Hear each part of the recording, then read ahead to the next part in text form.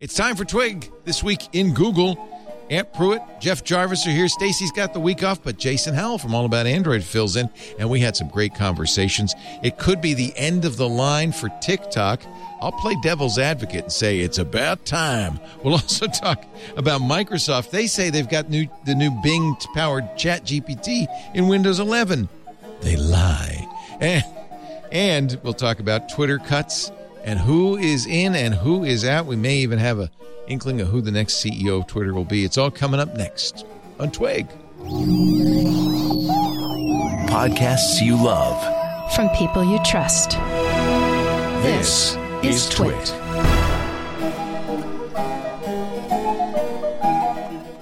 This is Twig. This Week in Google, episode 705, recorded Wednesday, March 1st, 2023. I was merely fluffing. This Week in Google is brought to you by Fastmail. Reclaim your privacy, boost productivity, and make email yours with Fastmail. Try it free for 30 days at fastmail.com/twit. Fastmail is also giving Twit listeners a 15% discount on the first year when you sign up today. Thanks for listening to this show as an ad-supported network. We are always looking for new partners with products and services that will benefit our qualified audience. Are you ready to grow your business? Reach out to advertise@twit.tv and launch your campaign now. It's time for Twig This Week in Google, the show where we cover the latest news from the Googleverse. Ant Pruitt's here in his pink hat. It's not pink, but it's I'm orange. here, though. It's orange, right? Yes, sir. Okay. Clemson Orange, hands-on photography host, also the community manager for a club, and just a man about the Twit. He's always here, which is nice. Runs our Floss show. I see every Sunday now and Ask the Tech Guys. In fact, we're going to do a thing with you on Sunday. Yes, sir. We're going to have a therapy session on Sunday, sir. That's what I'm calling it. So can we stay get? Are we tuned for going to that. get a couch or anything here for Ant? He can lie on. He's switched from Windows to Mac, and he needs therapy. Oh, that's what it is. I was like, who's giving the therapy and who's receiving the therapy? I have to know. So I think Micah's going to talk him off the ledge. We'll see. We'll try. Oh, boy. We'll try. Also with us, fun. The director of the Townite Center for Entrepreneurial Journalism at the Craig Newmark. Graduate School of Journalism at City University of New York, Mr. Jeffrey Jarvis. Hello, Jeff. Hello there, and I will call into the show to convince Ant that he did it all wrong. He just come to the Chromebook. Come to Follow the Chrome the light side. children. Come to the Chrome side. Yeah. Was that ever an option, Ant? Was that ever a consideration for you? No, never. Last Sunday on Ask the Tech Guys, I demoed that new Acer gaming laptop. Was that at all intriguing to you? That was a nice Chromebook. It was a nice Chromebook, but that did not intrigue me at all because the most I could do would be DaVinci Resolve on a Linux partition. Yeah, that wouldn't work. That's it. Yeah. No, I just need to be able to turn the You need daggone Linux. computer on and get to work. As a production machine and not just like producing words on a screen in a dock or whatever, you need more than a Chromebook. And I think the Mac is a good choice. Yeah, I do too. Yeah. Yeah. I think you'll like it. Sorry, Jeff. Although you can play. I'm sorry for Ant. I feel bad for Ant having to go from one empire into the other. You can play Son of the Forest on it, though, which is pretty cool. Normally, Stacy would be here. Stacy's a little under the weather, but that's good news for us because we've got Jason Howell from All About Android. All About Android. You got Carl Pei coming on the show? Yeah. We, yes. Big announcement. Oh, I'm sorry. Was it a secret? I don't know if it was a secret, but yes, we do have Carl Pei coming on the show in a couple of weeks. From the Nothing Company. Yeah, CEO of Nothing. That's a big deal. Big deal. He was at OnePlus for a long time. Yeah, he was kind of the OnePlus guy for the longest time. And then the parent company kind of sucked it back in, Oppo. That's right. And a lot of people have not been very happy about that. About the reverberations of that. Yeah, and so I think Pei said, there's an opportunity here with Android, and he created the Nothing Company. Yeah. And they have the Nothing Phone, which, do they sell that in the U.S. yet? Nothing Phone 1, now you can get it in the U.S. Of course, you're not going to get it in like carrier stores and everything, but they are selling it, online. You can get it. They've announced though, that the Nothing Phone 2 officially comes to the U.S. Like, you can get the Nothing Phone 1, but I don't know, you're probably going to have to jump through some hoops. Nothing 2, they're bringing directly to the U.S., and I think they even had an announcement at Mobile World Congress that they're going to have the latest Snapdragon powered in there, so it's going to be a higher powered. Will they still have the performance LEDs phone on the back? I mean, why wouldn't they? That's their seems trademark. to be the big trademark of this device. The glyph. Whether it's a good trademark, I don't know, but it's different. Battery design.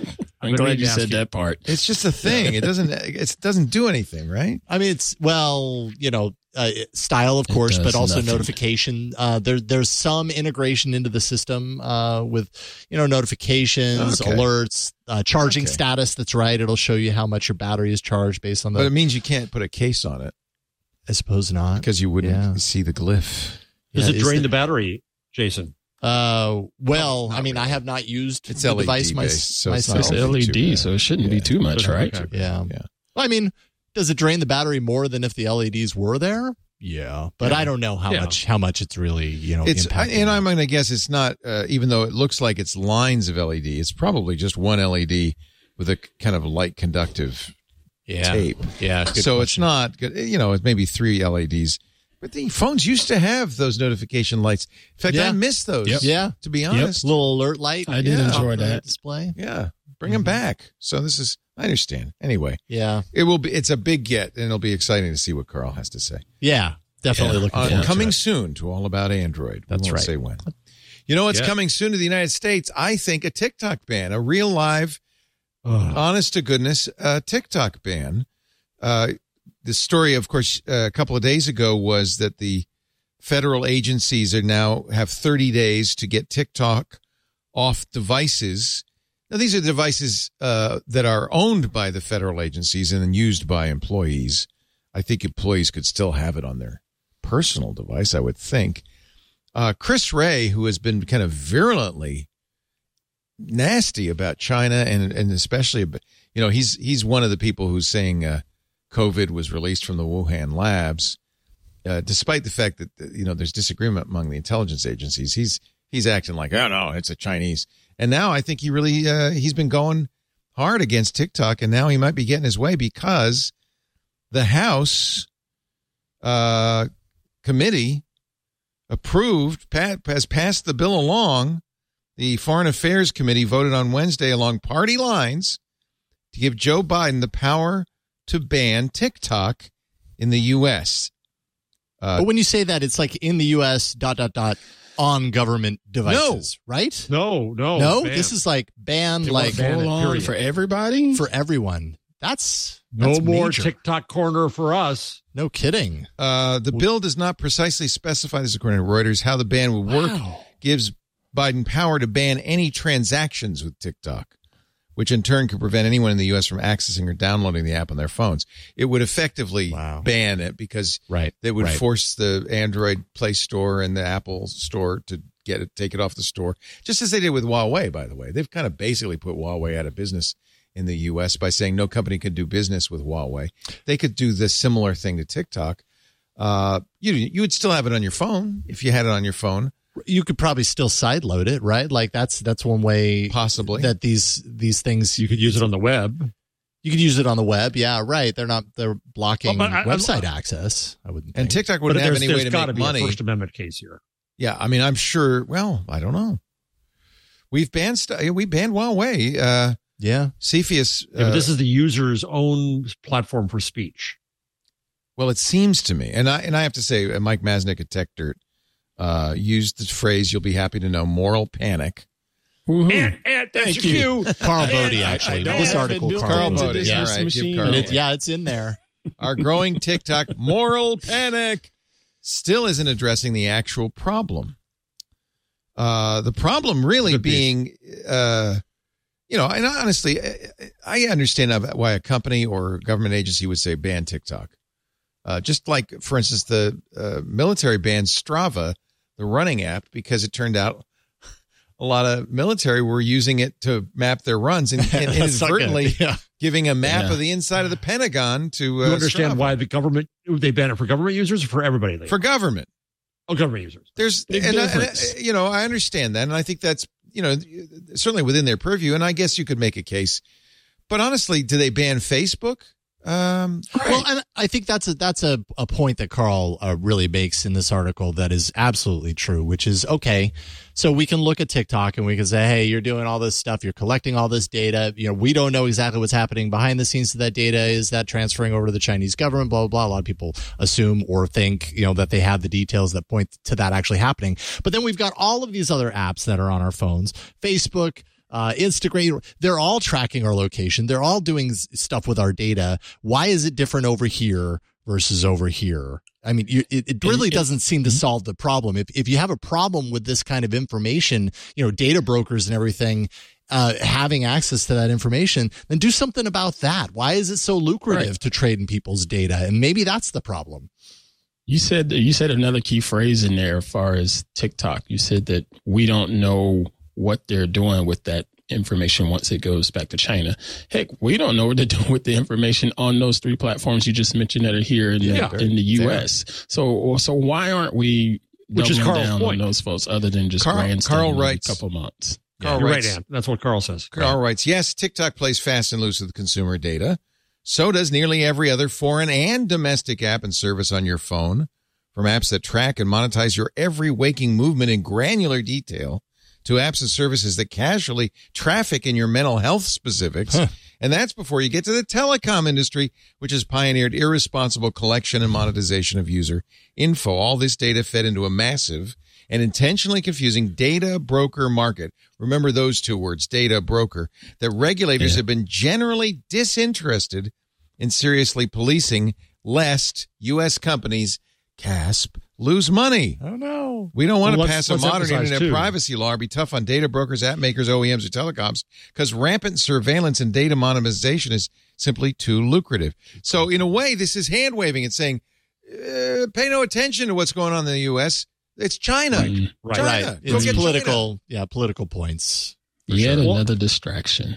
And data brokers, Axiom has been around long before the internet. I've talked about this before where I've freaked out students by showing how I can get the names and addresses of women 2 miles from me who have these characteristics, which you can't do otherwise. Google doesn't know all that, but Axiom does, and it's supported and used by magazine companies and media companies all over. Well, data and as brokers Carl points out, it's trivially easy for the Chinese or any other government intelligence agency to buy this data from the data brokers. That's a really great point. They don't need TikTok. It's all available if they want it. The other claimed problem, he says, the Chinese government will use TikTok to fill U.S. kids' heads with gibberish and propaganda. But not only, I love Carl. He's been on the show. We got to get him on again. Not only is there no evidence it's actually happening at scale, it's a rich concern coming from a country so inundated in authoritarian propaganda across AM radio, Fox, Sinclair, the internet, that residents increasingly engage in widespread domestic terrorism. It's coming from within the house. Mm-hmm. But it's really, I think, far too easy, and I think Chris Wray is an example of this, to just deflect blame by blaming China. There's also the FCC commissioner who's been calling for TikTok's ban, who is notoriously lax on regulating telecom, because he takes money from the telecom industry. So I think this is lip service only to privacy. It's politically expedient because blame China seems to be the popular thing right now. Yeah. Right. Even when we say this, people say, well, why are you giving aid and support to the enemy? I'm giving aid and support to Elon by being there. Not me. I withdrew my aid and support to Elon. ACLU on Twitter, though, did tweet, this bill is a serious violation of our First Amendment rights. Congress must vote no on this vague, overbroad, and unconstitutional legislation. Somebody in the chat room has pointed out, and I think it's true, that yes, there's First Amendment rights, but as soon as it comes down to national security, look at what just happened in the Supreme Court. They decided to not review the Wikimedia's lawsuits against NSA's collection of data, blanket collection of data, saying national security. The NSA's defense wasn't, we're not doing it. We're not only targeting international people. They didn't say any of that. They just said, hey, national security. If we were to stop that national security. Think of the children. So I think that's the problem is that, yeah, the ACLU could fight this. They could take it all the way to the Supreme Court, and the Supreme Court would say, no, national security. And without any evidence, without any known evidence, without any actual discussion of what's happening. What is the problem with all of this is we don't talk about actual harm. We talk about fears. We talk about could be's, but the evidence of harm is not here. All right. I am going to be, because somebody has to argue this. And I think there are people, it's a legitimate point of view. There are a lot of people in our audience who say, no, wait a minute. A, it's just a social media app. What's the harm in banning it? B, it's pretty clear the Chinese government has access to anything TikTok has access to. C, we already know TikTok employees were using location information from TikTok to find out what journalists were meeting. They were trying to track down a leak. So they looked at where American journalists were on their TikTok app to see if they were meeting with any TikTok employees. So we already know they've breached that boundary. So why shouldn't we ban TikTok? I mean, this is pretty clearly a hazardous app. Yeah, there are other problems. I'll even say this. There are other problems. Yeah, we should someday. Let's take a look at Facebook and telecoms too. But right now we got this proximate problem with TikTok. What's wrong with banning? That doesn't answer the national security. Right now, we have a problem with Facebook and Instagram and everyone else is tracking our own people, our own citizens in trying to target stuff for us for their own profitable gain. No. So that's a right now. Yeah, well, okay. Why? So fine. We'll get to that. But right now we'll get to that. We'll get to that. We'll get to that. This doesn't mean get in line. It's not a defense to say, well, everybody does it. That's not a defense. Our own backyard. That's the stuff that I've always been bugged about with our government is we do so many things that are in I'm going to piss some people off. We put our nose in a lot of different business elsewhere, but we really do a really craptastic job of taking care of our own backyard and the issues right here. Yeah, but why should we let a foreign government have access to all that information? But to your Mr. Devil's Advocate, your argument about the employees going after a couple of reporters, as a reporter, I shouldn't like that. But A, they got fired, and B, that doesn't. They got fired when they got caught. They got fired when they got caught. Yeah, and what it demonstrated, you're right, it doesn't affect national security, but it demonstrated they have the ability and the will. Someone had the ability to do that. Somebody did. Yeah, within TikTok. Now, let's say President Xi or his proxy goes to Mr. TikTok and says, hey, I'd like that same information, please. I noticed you did that. Well, here's the other can't say no to him. Side of this coin, Leo, Mr. Devil's Advocate, is that we're setting a precedent here, Devil, to be used by every other government. I appreciate you saying that over and over so that nobody thinks I actually espouse this point of view. I know, exactly. But you know what? I do I should probably recuse myself because my son makes a living on TikTok. Yeah, he's an example, impact. And this is what some people say is, but think of all the creators who use TikTok legitimately. He's hurt. Somebody like my boy who has made a very good living. He's now got a cookbook. He's talking about a TV show. He was in Miami making Cubano sandwiches with Guy Fieri, all because of TikTok. Awesome. Yep, yeah, but don't worry. YouTube Shorts just crossed 50 billion daily views. Please. So he could just go over on to YouTube. He's on Insta. It's TikTok that really drove his success, 2.1 million followers. And the other thing, too. He actually, he was very smart. We had this conversation and we went to lunch. It was like a year and a half ago. And he said, Dad, I got about 30,000 followers on TikTok doing these cooking things. What do you think? I said, I think you should go all in. And push it. And he studied the algorithm. He figured out what people wanted. He looked at comments. He really got involved, carefully tailored something to TikTok, and it was a huge success. He was able to do that. Yeah, he did it really well. And he's created a career around it. And it's given him a living. Yeah, so that's it on. So now, I'm sorry. I took off my Devil's Advocate hat. Where'd I put it? So, but I actually asked him, I said, are you worried about TikTok being banned? He said, no, I got the Instagram now. That I make more money and get more engagement on Instagram. So which does not mean that he used TikTok to get to the next level. That was his entree. That's the whole part of being a content creator, though, sir. It's being able to not necessarily depend on one particular product. You sort of market yourself everywhere because stuff goes away, especially when there's companies like Google involved and all of a sudden it kills something off. You still want to be able to have my some point type exactly. That's why we should ban TikTok, because there's other avenues. It's not like we're going to lose anything. Why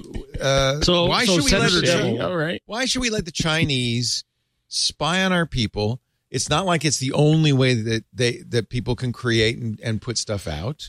Let's ban the problem. Montessori, or whatever his name is, Adam Mosseri at Instagram. Why should we allow him to dig into the analytics of us? And I'll get to that. Assume that we're going to legislate that later. Reels. We're going to get to that. We're on Instagram, the committee's looking at it. Platform, but we feel that you all really want to see more videos, and we noticed that you all are not watching these videos. So we're going to dial it back just a little bit. So who's watching him? A Chinese company should have the same rights and privileges as a U.S. company? Well, here's the issue, Mr. Senator Devil, is that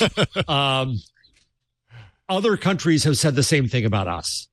So, by the way, they're right. Germany, EU, Canada, Brazil have all tried to pass laws saying that America does horrible things with data. That number one, at least data should be stored locally, though, of course, that's so the government can get hold of it in that country.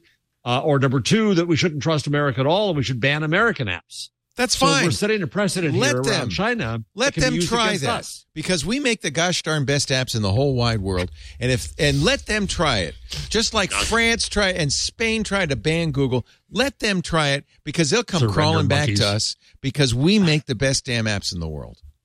Well, you really do a great devil's advocate. Yeah, I'm fired up right now.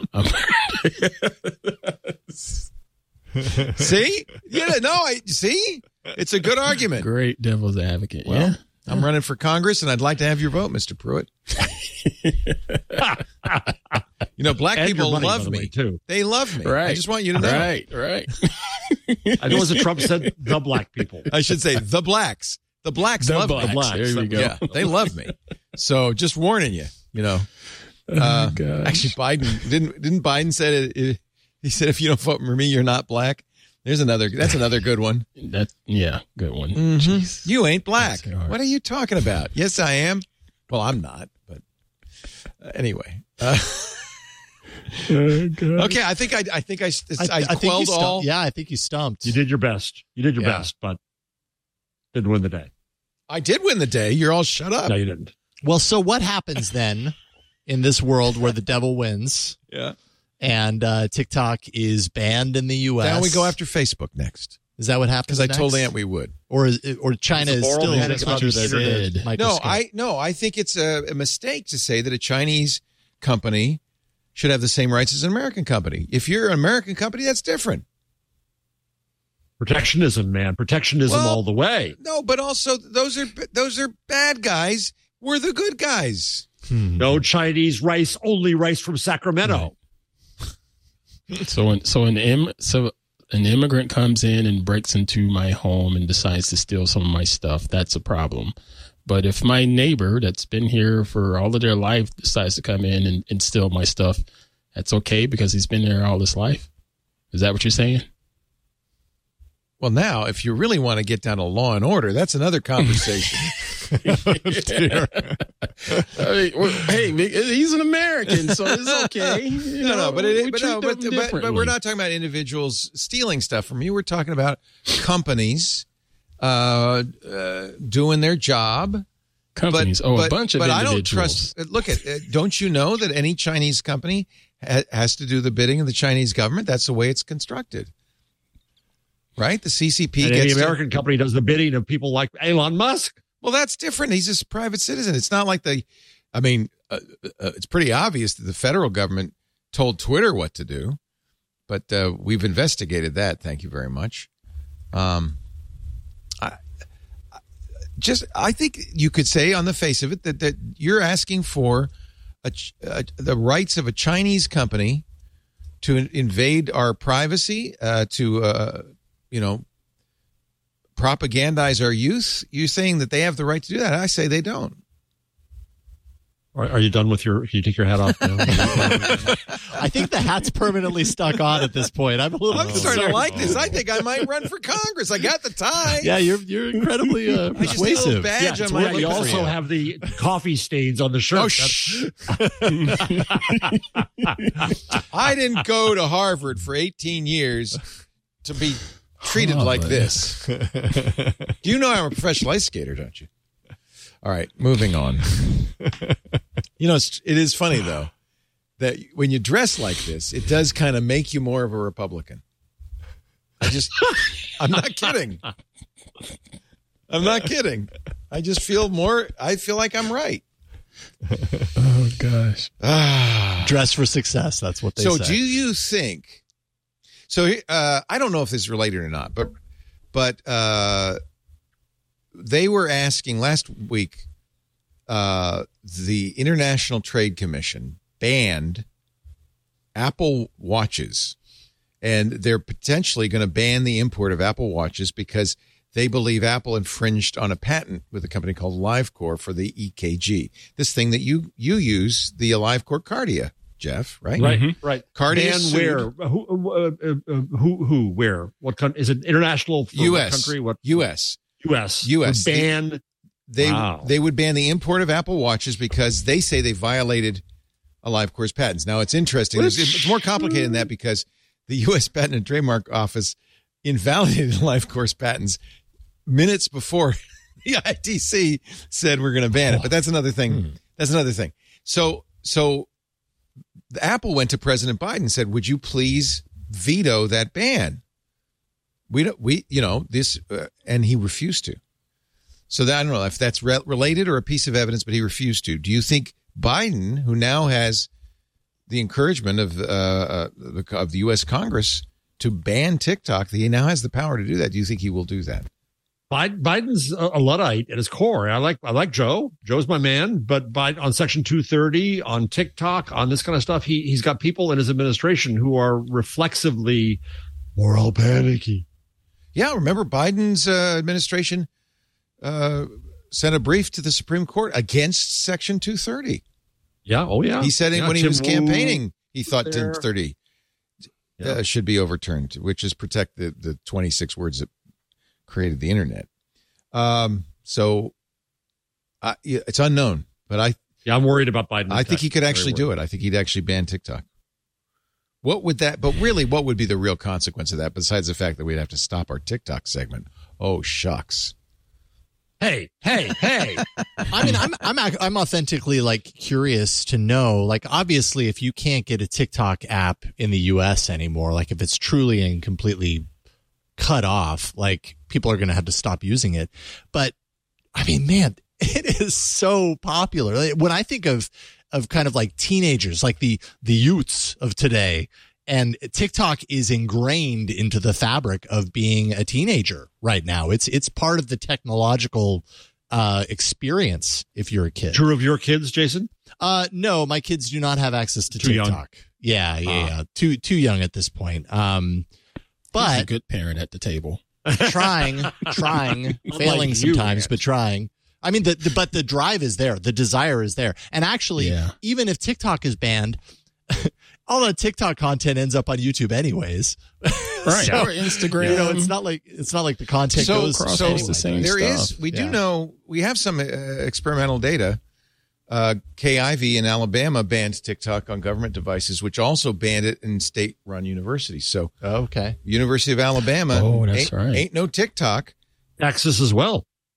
So researchers I know are now having problems with this. So at then, the University of Texas. So that means TikTok on the local network at the school is completely inaccessible. Yeah, they block it. Still, obviously, getting it through their cellular. Well, and of course, and I think that's one data point, which didn't really faze the students. Well, because they already have it on their phone anyways through the data connection. Yeah, they just use the phone's data. Right.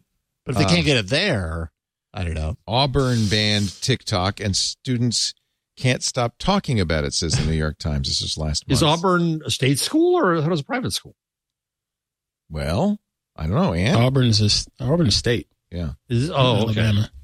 Okay. I didn't even know that. Right. So a senior at Auburn, so surprised last month about a new ban on TikTok She read the news alert about it aloud to her friends. We were like, oh, that's weird. Why would she do that? And laughed it off and moved on.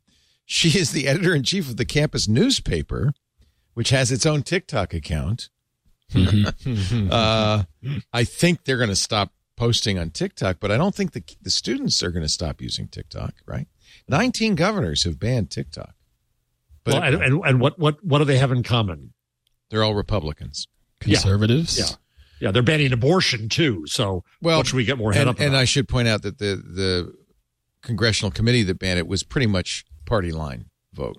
It wasn't 100% party line, right? No, there was one or two Democrats voted in favor as well, I think.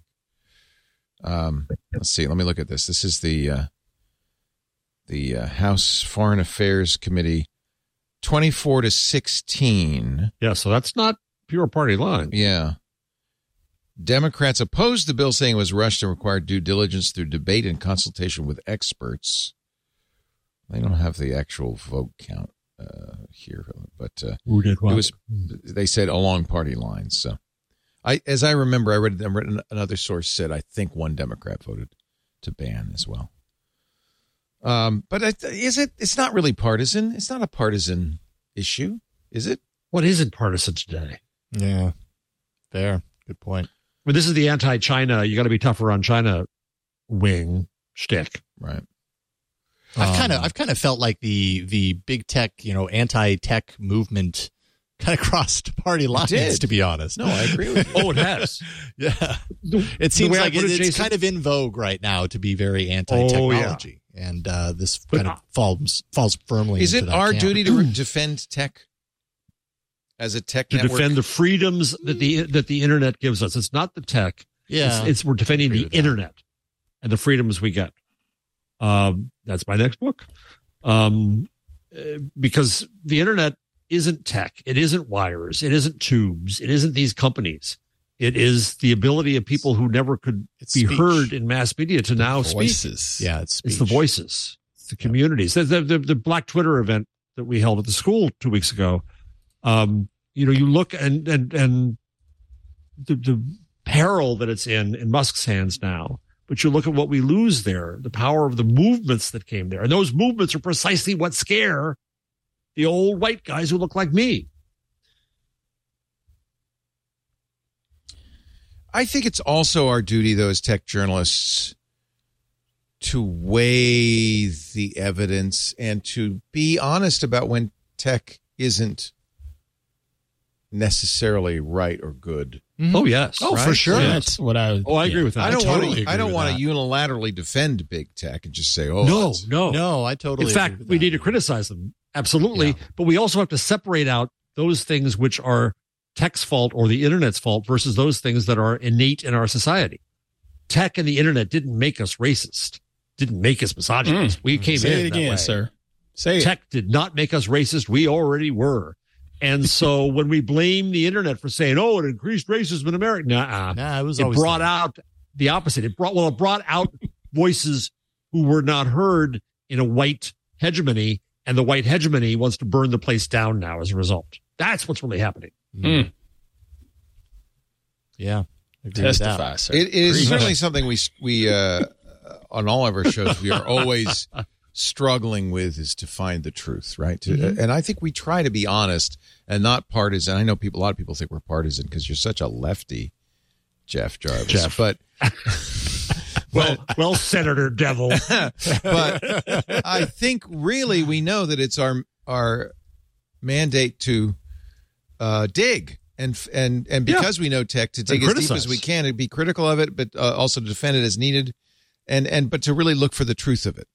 And the truth isn't always obvious, but tech is a double-edged sword, like many things. It can be used for good or ill. Mm-hmm. And tech used to be a cool thing that people were into, and now it's an integrated part of the fabric of life. It's society. Yeah, it's everything. Yeah, so it's important, I guess, is my point, for us to look at both sides of that coin. I want tech to be better. I want, because I love technology. Right. I love it when it works. Right. And if it's not working, that's why sometimes with the TikTok story, it's hard for me because it really goes back for me to, okay, I get the argument that you're making against TikTok, but show me the proof. Show me that this horrible stuff is actually happening before we vilify and remove it. Well, okay. Jason. Senator Devil here. Oh, God, he's back. Boy, and I do not know if South we would Georgia know. Yeah, how would we know? We I would guess that's a good know point. if China was using TikTok How would we against know? our people. It's behind the scenes. We can't tell. We can't tell. And by the time you know, it may be too late. Yeah. So why not cut it short? Why not just say, You've look, been we watching the don't, Murdoch Because trial. where do haven't you draw that line? we don't need TikTok. Because you could say that about a million different things, and you could draw Well, that line anywhere yeah, you want I would- and kill I and would cancel submit out a bunch of different things that have it's no a pretty reason. easy thing to do if it's something from an enemy nation.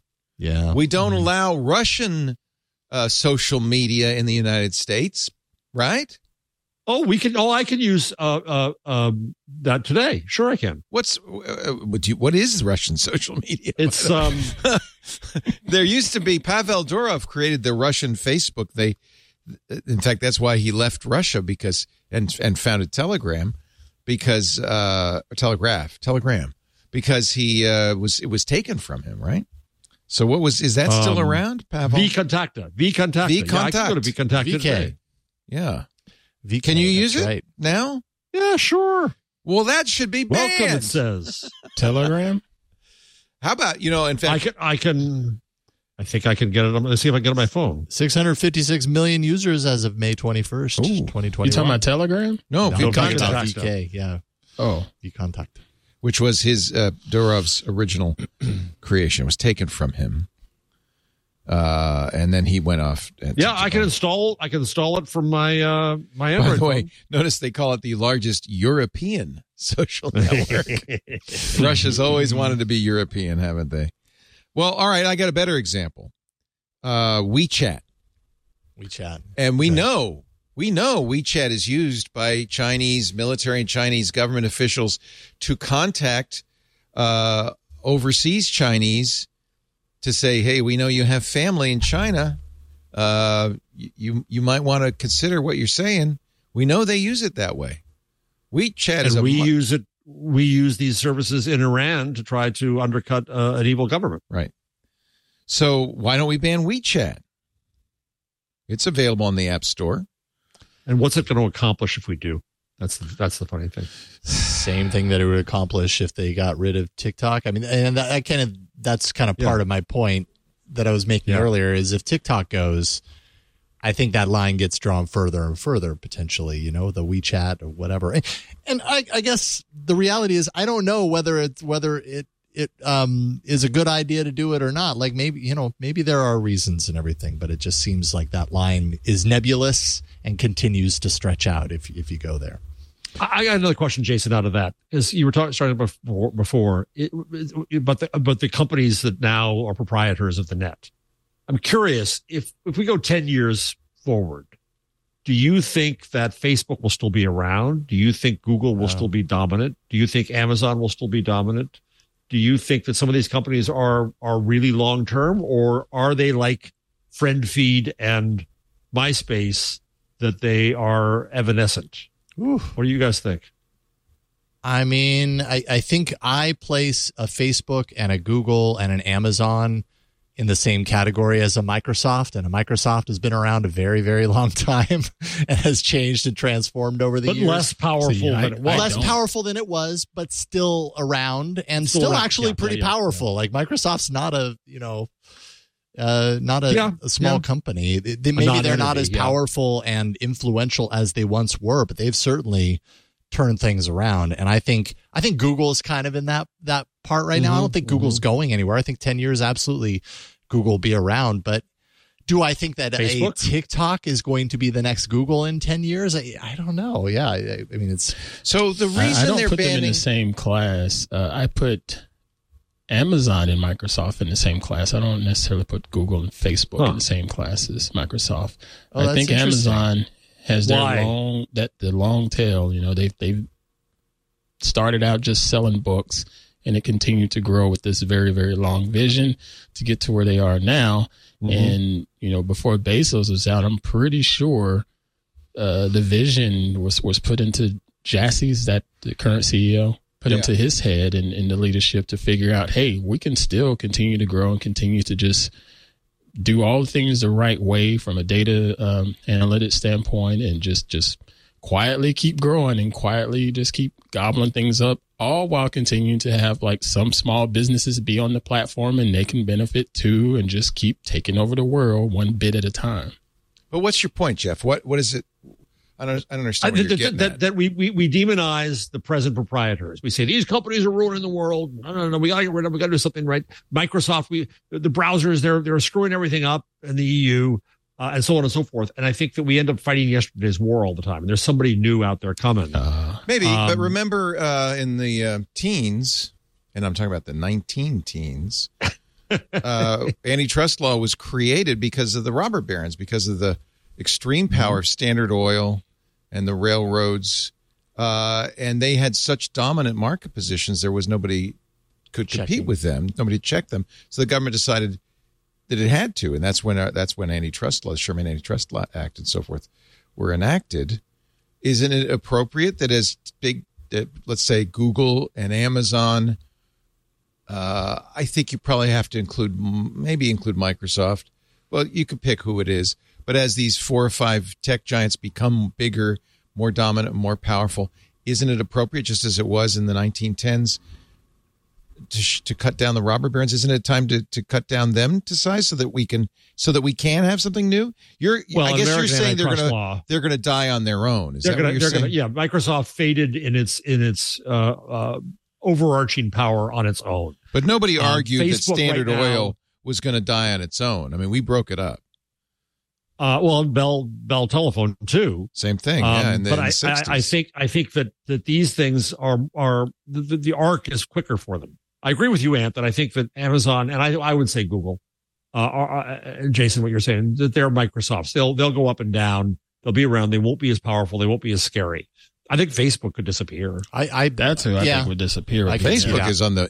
That's an easy prediction, since they're on the imminent cusp of disappearing, right? Even as we speak. Yeah, they're out of the discussion. I mean, when I go there occasionally, which I do, not nearly as often as I used to, I still find myself, that friend, I miss that friend, I miss that friend. I still actually am engaged in it, but it's less in the public conversation. It's less in the fear conversation. The meta stuff, I think, is kind of the metaverse is kind of a joke. So it's going away. Twitter is going to go bankrupt one way or the other. And so I think we demonize these corporations. And this is part of Carl's point, I think, in his piece about TikTok. Without looking at the principle level, we're not defending the privacy of American citizens. Instead, we're going after TikTok. Do you think it's even possible that that's why these members of Congress are doing this, because it distracts from the real privacy issues? Yes. I think so. It's easy to blame China for our woes. Oh, yeah. And not address the issues, the real issue head on, especially when, unfortunately, money is so important in our government. And they need the contributions of these telecom companies. But it goes back to what Jason was saying earlier: the convergence of left and right attacks on the net. It's a pincer movement, and in 230, the sword and the shield. The Democrats go after the shield because they think that the platform should be better at taking down hate speech. The Republicans go after the sword because it's their hate speech is being taken down. They find themselves in this strange bedfellows conspiracy now against the tech companies, because the tech companies are easy targets. They are folk devils for everything wrong with us. And so you're not just distracting from the tech companies and money and privacy and that, you're distracting again from these higher societal ills we have that we're not facing. When ChatGPT spits back stupidity, it's our stupidity it's spitting back, and we're not dealing with that. TikTok has been, they've seen this coming, and they've spent more than $1.5 billion so far trying to respond to this, moving their data centers to the U.S., to Oracle. This is another one that cracks me up, that we trust Oracle more than we trust TikTok. Yeah. I don't know. They understand that this is an existential threat to them. They have a business in China, but if the U.S. cuts off TikTok, it's probably, not good for TikTok in the long run. What would the citizenry say? American or Chinese? American voters. What would voters say? Yeah, and I think that's probably the calculus that's going to be, Congress still has to vote on this. I imagine, in fact, if you care about this, you probably should write your Congress critter. I imagine they're, putting their finger to the wind right now saying, well, what's going to happen? If young people would vote a little more, this might not be a risk. But this might be the type of thing that gets young people to vote. And I'm sure that's what. Wait, I'm losing my TikTok? Yeah. You better believe I'm voting on it. I'm sure that's what Senator Know Nothing is investigating, is whether the people in my state. Younger vote, though, in the last couple of years. It's better. It is. Yes, and I think as you continue to eat away at things that they care about, Supreme Court yesterday, it looked like in the oral arguments they were going to vote to overturn President Biden's student loan forgiveness. That's another one. You do that, and that gets young people into the maybe not that young, people in their 30s. Hopefully it does. Get them into the voting booth. Yeah. This is why you need to vote. It's things like this. And you're right. Yeah. I'm sure that this is every member of Congress is going, is this going to cost us a lot of votes under 25? Yeah. Yeah, probably. Yeah. Well, the other thing is that media should be defending TikTok, just like the question of whether media defends. Oh, but that's a hard thing to do. Assange. I even feel a little weird defending TikTok. I know, but we should be defending the First Amendment and rights of speech on the internet. And as podcasters, I think we especially, because what we are doing right now was enabled by TikTok. The internet, obviously. Thank goodness TikTok. Oh, no, not TikTok. Not TikTok. Well, your son is TikTok, yes. By the way, I want to hear more about the cookbook. I want to hear more about the cookbook and the new show. You got a big advance. 6-figure advance to write a what publisher? I don't know. No kidding. I don't know. That is awesome. And that's so amazing. One of the things he's doing is he's going. Mike Elgin. I talked to Mike Elgin. Mike Elgin, as you know, we went down to Oaxaca last year for the Day of the Dead, and the Elgins, Mike and Amira, know every chef in Oaxaca, including one of the most famous, Chef Alejandro Ruiz. And Mike has arranged for Henry to go down for a month to apprentice with Chef Alex. Wow. It's a mutual thing because he's going to do TikToks of Chef Alex. Right. Heck yeah. And and that's going to, and he says, I think I'm going to do a Oaxaca chapter in the book, which is great, by the way, because Oaxacan food is the amazing, wonderful cuisine that has yet to really enter the United States. And once it does, people are going to go crazy. Oh, that's where mole. That's where mole sandwichify them, isn't he? Oh yeah. Oh yeah. Take the Oaxacan cuisine and turn it into a sandwich. Well, it kind of is. It's they got the taco thing. Yeah, I'm saying it would be a great crossover. That's his thing. By the way, he wasn't originally a sandwich guy. That was a thing that he learned from TikTok. The algorithm showed him when he made sandwiches, huge difference. So he made sandwiches, See, the Chinese are controlling them. They're controlling all of our stomachs. We wouldn't be eating sandwiches if it weren't for China. Yeah, they were invented there, weren't they? Now, okay, so are you going to go back into your senator thing? Yeah. Are you changing? How did you know? Okay. It helps if you use the voice. Yeah. The Chinese government is not known for freedom. They're known for repression. They're known for throwing their citizens into concentration camps. Yep. Should we not try to keep that kind of ill feeling out of the United States of America? I love your filibuster. It's quick.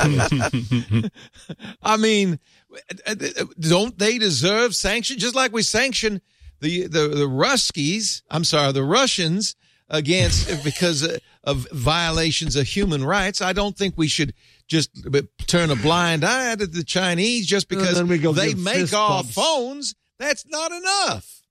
We want more. Give fist bumps to the Saudis. Well, I don't like them either, but that's another matter. Oh, yeah. Jared can keep his $1 billion. I think we should keep the Saudis out of this. It's an interesting because I'm a big F1. Ant and I are both big F1 fans, Formula One racing, and this is a problem because the Formula One has told people like Lewis Hamilton, you can't wear that rainbow flag helmet when next time we go to Saudi Arabia. Right. They're telling them, no, you got to run all that stuff by us first. And a lot of the races are in, Bahrain's the first race. Bahrain's the first one. And then there's Saudi Arabia's the second one. And so this is a global sport I know you love it, Ant, and we're very excited. Similar about actions happened during the World Cup at Qatar. Yep. The F1's really bad. They won't even let Lewis wear his earring. They said, you can't wear earrings, dude. What the hell? Hey, it's a safety concern. Is this 1952? What are we talking here? Yeah. Anyway, I think you can make a... Wait a second. Are there women drivers No. in the F1? No, sorry. Not yet. There's one black driver. That's it. No women. Female. You left Twitter and Facebook because of principle. Well, I know. I didn't watch, and I did not watch the World Cup because I was upset that it was in Qatar. By the way, there's going to be an F1 race in Qatar. It's hard. It's hard. Yeah. This is the same sort of thing with his TikTok. I'm not in favor of how Chinese government treats its people. I think it's reprehensible. But I love China. Damn, Hank sandwiches are good there. I have to look and see if he makes any Chinese sandwiches. He might be working. How is your Chinese these days? It's very bad. I lost it all, sad to say. But I love the country. I love the people. I love its history. I'm fascinated by it. I think it should be, by all rights, one of the most successful countries in the world because it's got the resources, it's got the brains, it's got the people.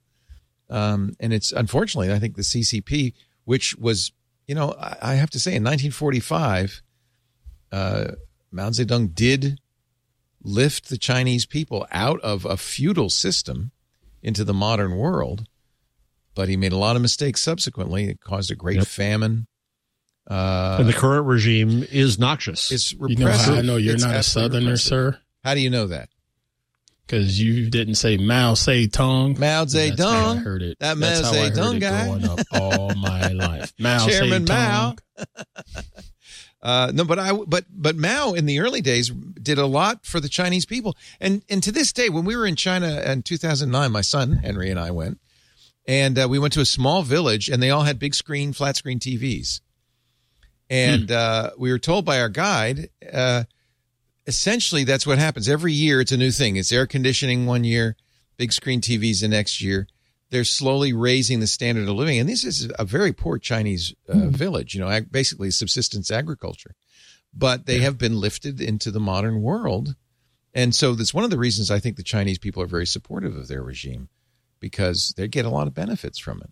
And it really was a vicious feudal society. Right. Well, but the other thing is people say, well, the thing I hate most is when I hear people say, well, China's not ready for democracy, or listen to what the Chinese people say. I don't think so. They don't have it's wrong to say any people are not ready for their own ruling themselves. And B, opinion polls. Edelman does a trust index every year, and the repressive regimes, Russia, Philippines, China, are all high on trust of institutions. Because what else are you going to say? Right.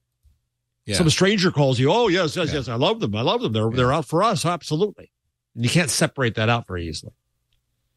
And as somebody's pointing out, Mao probably has the highest death count of any dictator. He killed, we don't even know how many hundreds of millions of people in the Great Leap Forward. And the Cultural Revolution in the 60s was horrible. So that, he committed a lot of crimes. Life is, this stuff is complicated. Mm-hmm. And to say, we're going to ban TikTok, that's going to solve everything.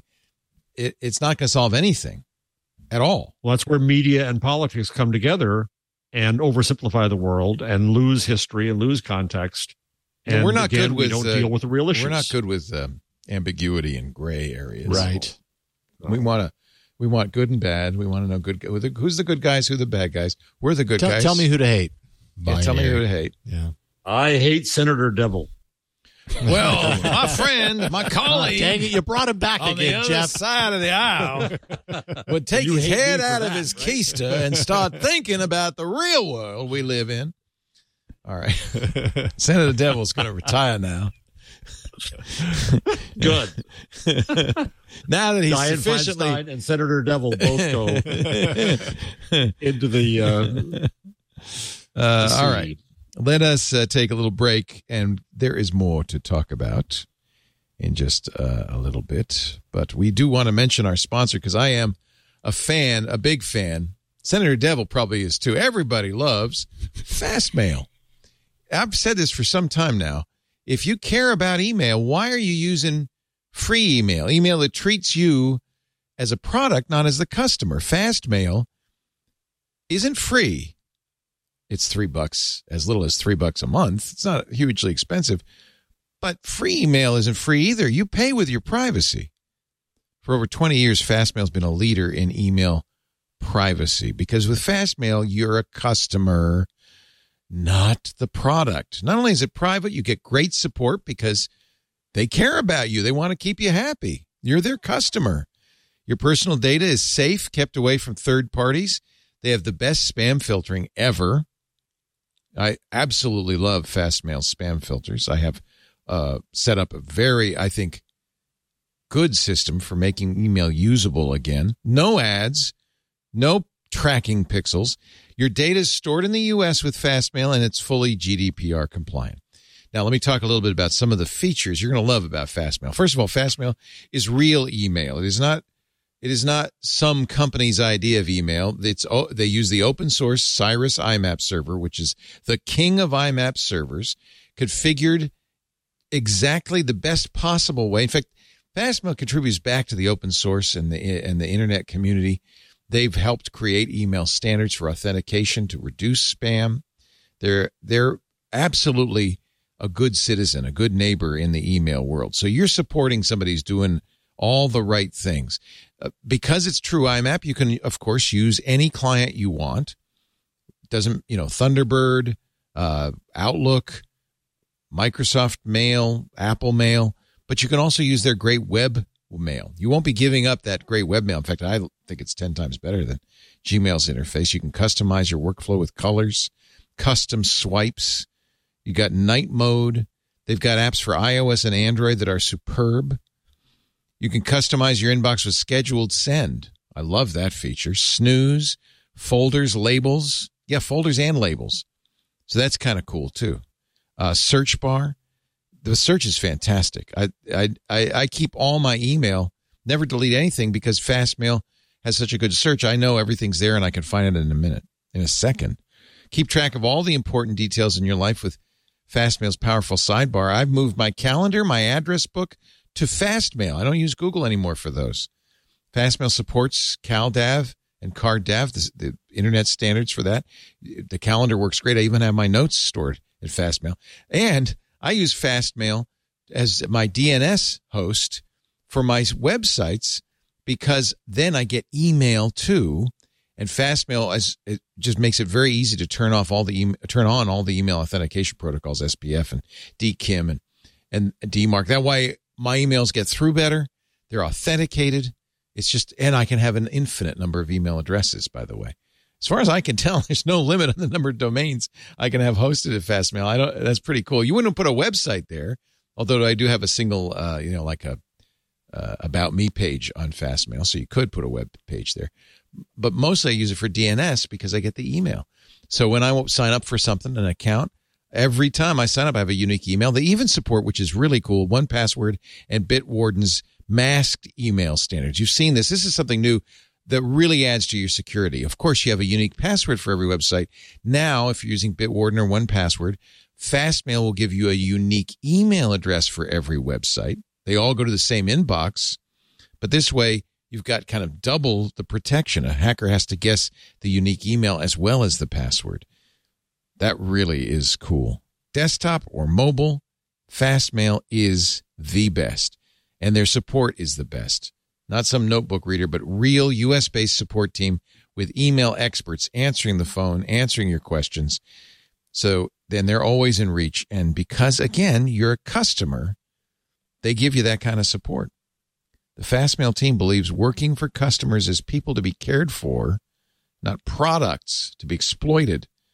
Advertisers are left out. You and your privacy are at the center. I could read you review after review of Fastmail, but you got to listen to me when I tell you I've been using Fastmail for more than 10 years.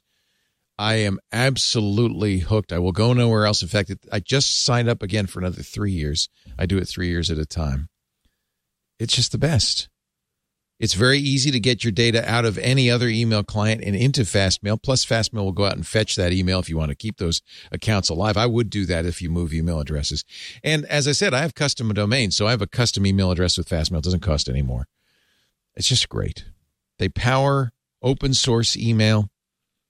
They are moving email forward with new internet standards. It's a good company with great people who really care about email. If you care about email, get Fastmail. Reclaim your privacy, boost productivity, make email yours with Fastmail. Try it free for 30 days. Fastmail.com/twit. Fastmail. Fastmail.com/twit. And by the way, if you use that address, fastmail.com/twit, you'll get 15% off on your first year, your whole first year, when you sign up today. Fastmail.com/twit. I've been telling people this since long before they were an advertiser. I don't know why everybody doesn't just use Fastmail. It is literally the best email service on the market. Do it. Do it. Fastmail. Thank you, Fastmail, for supporting us. All right. Enough of the Senator. Being that this is not a democracy and you're in charge, we've just lost democracy. What's next? Oh, actually, YouTube has a new leader. We talked about Susan Wojcicki moving along. The new guy in charge, Neil Moen, wrote his first letter, and of course he's smart. Our 2023 priorities. It's aimed particularly at creators, right? Who's most important to YouTube after advertisers, because they're the most important? The creators. Somebody's got to make that content. Yeah. He says, a little over 15 years ago, I visited a company with an interesting take on digital video. As I walked through YouTube's small offices above a pizza parlor, I could see the promise of the platform. I've thought about that moment over the past few weeks as my longtime friend and mentor, Susan Wojcicki, transitioned to become an advisor to Google and Alphabet, and I took the helm as the new leader of YouTube. So what does he say? He quoted, "We need to do everything we can to make Marquez Brownlee happy." Yeah, well, that's number one. Definitely number one. And Mr. Beast happy. Mr. Beast, keep Yes. Mr. Beast happy. Probably more importantly, Mr. Beast. He did say, he quoted a study from Oxford Economics that in 2021, more than 2 million creators, 2 million, earned the money equivalent of a full-time job on YouTube.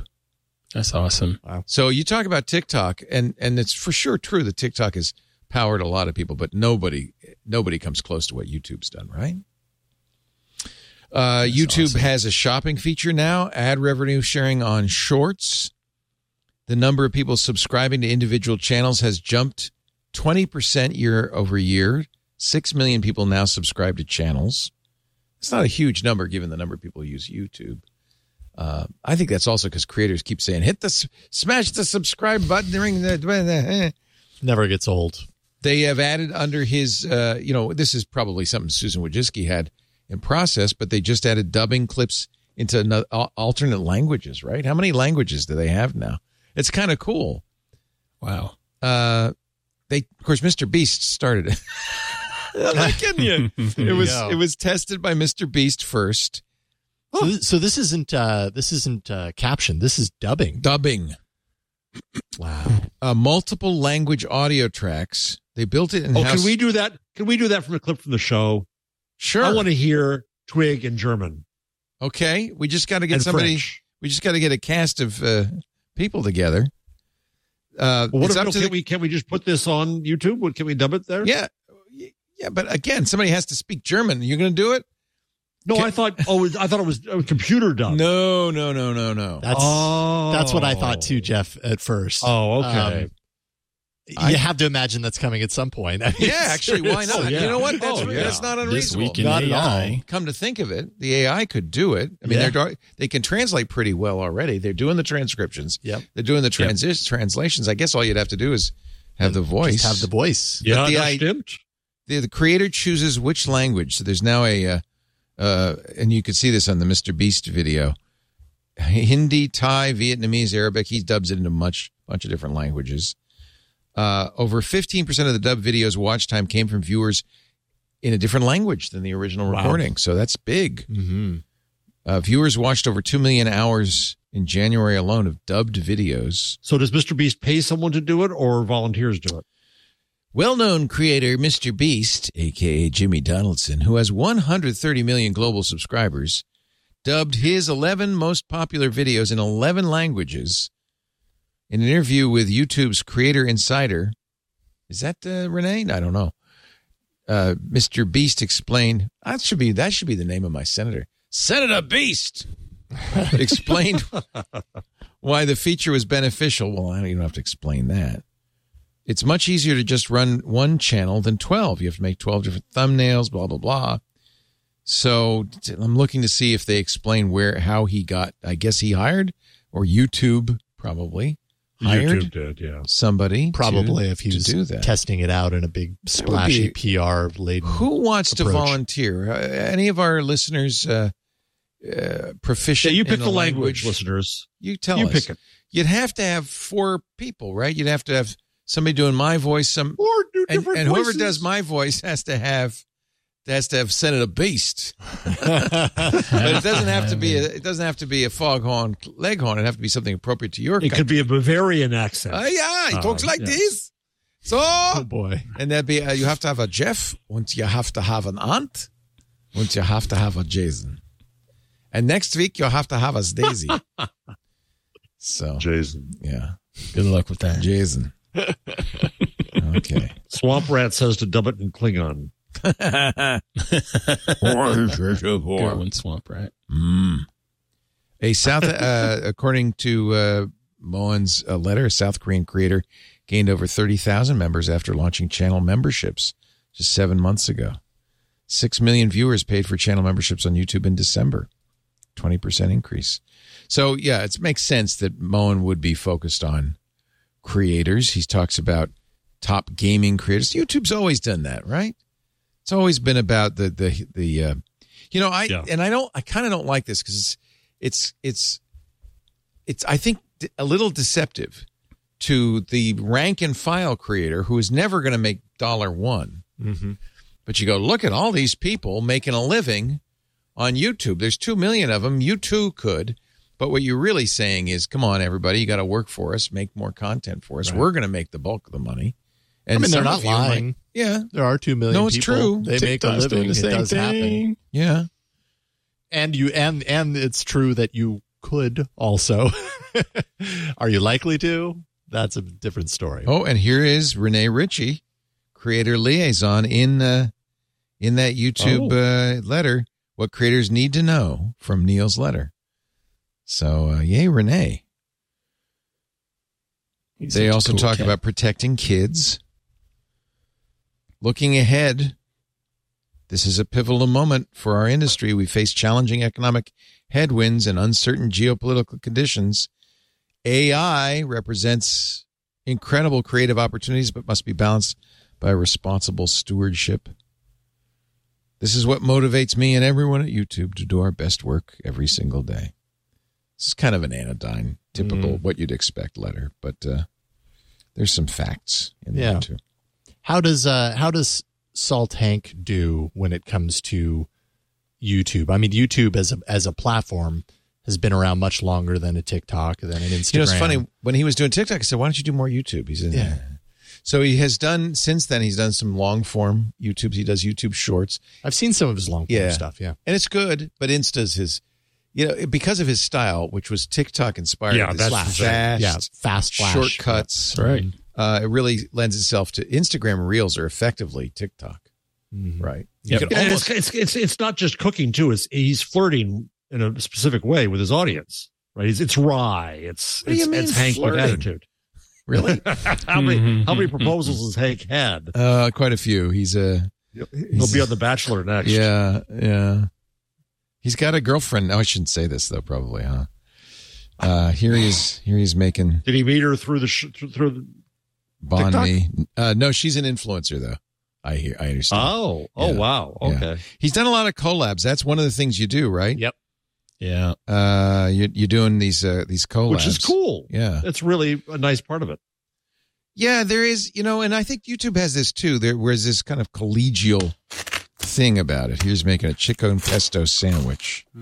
Has this Chef is Reaction This ever is an done, ad. Did you see that real quick? Yep. The that's Mazzetta an ad? peppers. It's an ad for Mazzetta. Oh. And this is, by the way, TikTok doesn't get any of that money, nor does Insta, nor does YouTube. And that's really how you make money on all of these platforms is selling your own ads. Oh, that looks good. Oh, that looks good. Oh. And don't forget a Mazzetta. This is the jar. I love how he But blends the loop isn't that in. subtle? Yeah. Yes, I freaking love That's that. amazing. And Did it I just tell you keeps about the this one? eyeballs there. Yeah, I've seen this one. It's great. Did I tell you about that? I can't play the music, but I'll take that off. But this one, he got a partnership with a Los Angeles company, ShockYou.LA. They go around and do catering for big events. They're a big company. They gave him that snow crab. It looked like about a pound of caviar. Huge amount of caviar. Yeah. And he made a po' boy, a snow crab po' boy with a caviar remoulade. Oh my god! He said it looks so was a good. $7,000 sandwich. It just looks so delicious. That's living. $7,000 sandwich. Yeah. You made a $7,000 sandwich today. That's amazing. Oh, capitalism, man. Capitalism. Has Chef Reaction ever? No, I don't think done so. that, Hank? I Oh, don't think no. so. I'll have to ask him about that. That's a good question. Okay, so notice, by the way, here on his Insta, link to his YouTubes. So, Oh, okay. So they're That's how you cross. do it. And this is a short, right? I think this is a short. First YouTube is up. YouTube 2 is up. Oh, these are little Oh, Insta I see. Okay. Insta things, and then he has the link. Still on Instagram. Visit the link to YouTube. Cross promotion, man. Yeah, this For is the a longer form. form. This is longer. So this is where he gets This to is how flirt. he gets you into his longer form content. Yeah. And I don't know. Let's see what the views. I don't think he does these do so as well. Where do I see the 39,000. 39,000. 10 months. 10 months. Yeah, see, that's 39,000. nothing. Oh, there it is. That's Yeah. nothing. Yeah. But then you're selling the salt, you're selling the Right. cookbook, you're selling the TV show, you're selling the You're selling your presence. Yeah. You know, I am hungry. I know. It's impossible to watch his videos and not get incredibly hungry. my boy. Yeah. I'll tell you. He did I tell you he cooked a cubano with Guy Fieri last weekend? I heard you mention Guy Fieri. Yeah. That's awesome. He was at So what is that going to be on Diners, Drive-Ins, and no, Drives? Guy doesn't do that anymore. They just rerun it forever. I don't think he's No. done that. Is he doing new He ones? just visited places near me. Oh, Yeah. okay. So, no, it was at a Miami Food Festival. Apparently, it's a big one. And Hank did a couple of things. He was at the Mr. Clean booth making Bloody Marys. Somewhere I have some video of that. And then Guy Fieri was one of the celebrity chefs there, and he did he was on Fieri. He was on stage with Guy doing a cubano sandwich. Oh, that's so cool. Yeah. So yeah, he's there's this whole they make the rounds basically these days. Yeah, food is it. Thanks to the Food Network, food is it. But it's Food funny will because always be in style. Henry always wanted to do that. He grew up watching YouTube food videos. That's how he learned to cook. It wasn't from me. Oh, yeah. So he was always oriented in that. What does he think of your machines? Your many machines? He does cheating or jealous? That's a good question. I don't know. He doesn't use machines really. He uses like a bullet. Mostly chops his own. I gave him I had a very nice knife roll with like the best knives. Not that I'm a chef, but at one point I said, I want some good knives. And I gave it to him one year, and I don't think he doesn't use it, so I don't know. If he won't use my knives, he definitely won't use my kitchen appliances. Microsoft Did you Live. see what Mr. Go ahead. Nielsen put in our Discord? Speaking of AI and dubbing. Oh, wait a minute. Now this is we've been Turn your working on sound this. on. We've been working on this. We're very excited about this. At some point I can retire and AI Leo could take over. Wo der du van dem Himmel bist. Alles Lied und Schmerzen stillest. Denn der doppelt Elend ist. Doppelt mit Erquickung fullest. Ach, ich bin des Treibens müde. Was soll all der Schmerz und Lust? Susser Friede komm in meine Brust. What did I just say? I know. Do I need to Nothing. bleep any You of this, said Anthony? Just let me absolutely know. nothing. Okay. But it was real It words, ends with right? in my breast. It was real words, wasn't it? He put the words were. transcript there for you. Let me go look. Thou that from the heavens art, Every pain and sorrow. Every pain and sorrow still. Is this Goethe? On the Must be. doubly wretched heart, doubly with refreshment fillest. I am weary with contending why this pain and desire, peace descending, come, into my breast. Okay, play it again now. No, we got Now that you know it's poetry. Wo der du van dem Himmel bist. Alles Lied und Schmerzen stillest. But whose Denn voice is der that? doppelt Elend ist. That's my Doppelt voice. mit Is it? Erquickung fullest. Yeah. Ach, ich bin des Treibens müde. Was soll all der Schmerz und Lust? Susser of. Friede komm in meine It's Brust. terrible pronunciation. But Is it? Oh yeah. It Oh yeah. doesn't sound like So you. that's the dubbed version. It sounds like a young Leo. Yeah, it sounds like a younger. that's about 20 Yeah, years ago. pubescent Yeah. Leo. Which synthesis are you using? Was that Descript or was it 11 Labs? I don't know which 11 one. Labs. 11 Labs, he 11 said. Labs. He's played with both. Yeah, he's getting quite You know what, proficient, though, it seems. Anthony, the coffee stain is not on my shirt. No, see, AI removes those imperfections. Oh, yeah, I like that. I like it. Yeah, he's working on that. It's kind of the low voxel version of Leo, though. It's not. It looks more like. I told him we kind of want a Max Headroom thing, right? It's pretty close, right? Yeah. Yes. Yeah, low poly. You got it, but you got to add the stutter in. Yeah, exactly. We can do that, I'm sure. Oh, boy. Anthony Nielsen has become our king of AI. He really has, yeah. Let's talk about AI. AI is all the rage these days. In fact, Microsoft actually they kind of misled people. They announced they have a new thing they're doing when they update Windows. They call it a Moment, and Moment 2 came out yesterday, and they said that it would bring AI-powered Bing to Windows 11. Not really. What it does is it puts a logo on your Windows 11 taskbar that when you click it, opens up Edge and the Bing chat. So they gave you a shortcut. Or an ad. Or an ad. Or an yeah, ad. right. Let's call a spade a spade. Yeah. It's Yeah. an ad. Oh, boy. See, That's not there's a feature. Yeah. Here's if you look at it in the little search pill we call it, there's a B. When you click it, it says introducing the new Bing, but if you want to do anything, it has to open up Edge and You do can't it. just use that little search bar. No. And plug it in there. No. See, that would be an integrated. Yeah, I mean, there's no reason they approach. didn't do that except they want to. This is all performance. It's Microsoft Yeah. is playing a game here. Yeah. Well, Microsoft was sure touted there in the beginning as having made a really smart move with this whole ChatGPT thing. These reporters are idiots. We're a couple of weeks away from that now. Has that proven to be the case? I mean, Google didn't, initially. I mean, they had They their still Bard- haven't. They had their Bard thing, but But they they it's haven't not released out it. there. Yeah. And that's think turned they're out to looking actually smart. be kind of a good thing by comparison, Yeah. right? Jason, in the annex in the kitty table part of the rundown, I put in two stories that was interesting to me that there's already a tech lash against OpenAI now. Oh, yeah. Well, Right, so and that's Vice kind says- of reasonable because OpenAI, which Yeah. was funded in 2015, partly by Elon Musk, who parted company with them a few years later, to be a response to the closed source development of AI by Microsoft and Google and others. It was to be the open one, the nonprofit one. But it's no longer that. yeah, it's definitely not nonprofit anymore. So this is a full on motherboard forward. article. Yeah. OpenAI is now everything it promised not to be: corporate, closed source, and for profit. True, right? Yeah. Yeah.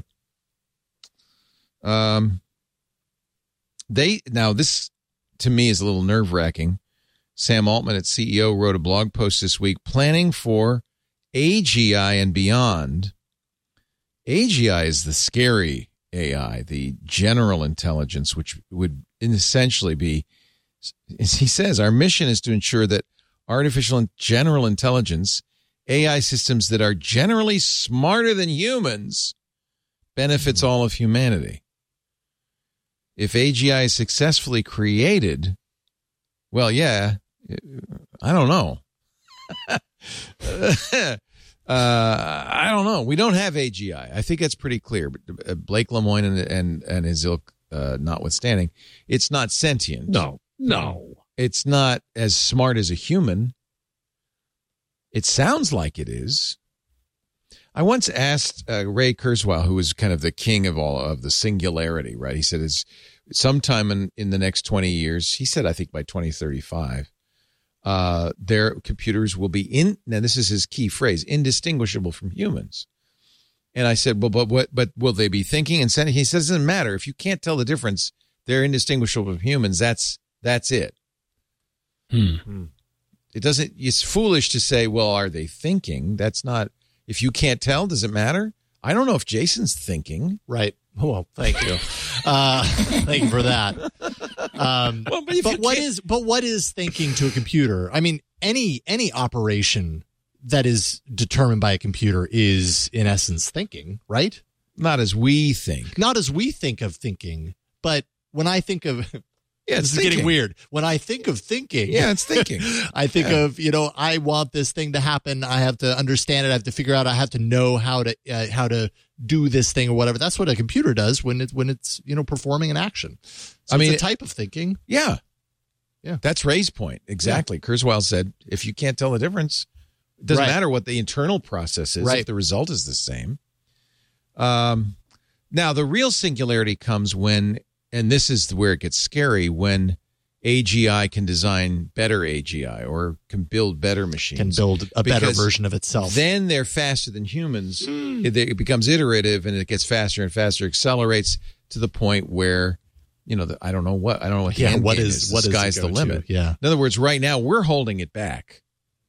Mm-hmm. But as soon as it can do it. Pesky humans. As soon as it can do it itself, nothing to stop it. A machine that can design machines, I don't know what, takes over the universe. Yeah. So we can imagine a world in which humanity flourishes to a degree that it's probably impossible for any of us to fully visualize it yet. We hope to contribute to the world, says Altman, an AGI aligned with such flourishing. And if not, well, we tried. I mean, really? The first AGI will just be a point along the continuum of intelligence. We think it's likely progress will continue from there. Yeah, see, that's what scares me. Possibly sustaining the rate of progress we've seen over the past decade for a long period of time. Or, he doesn't say, or faster.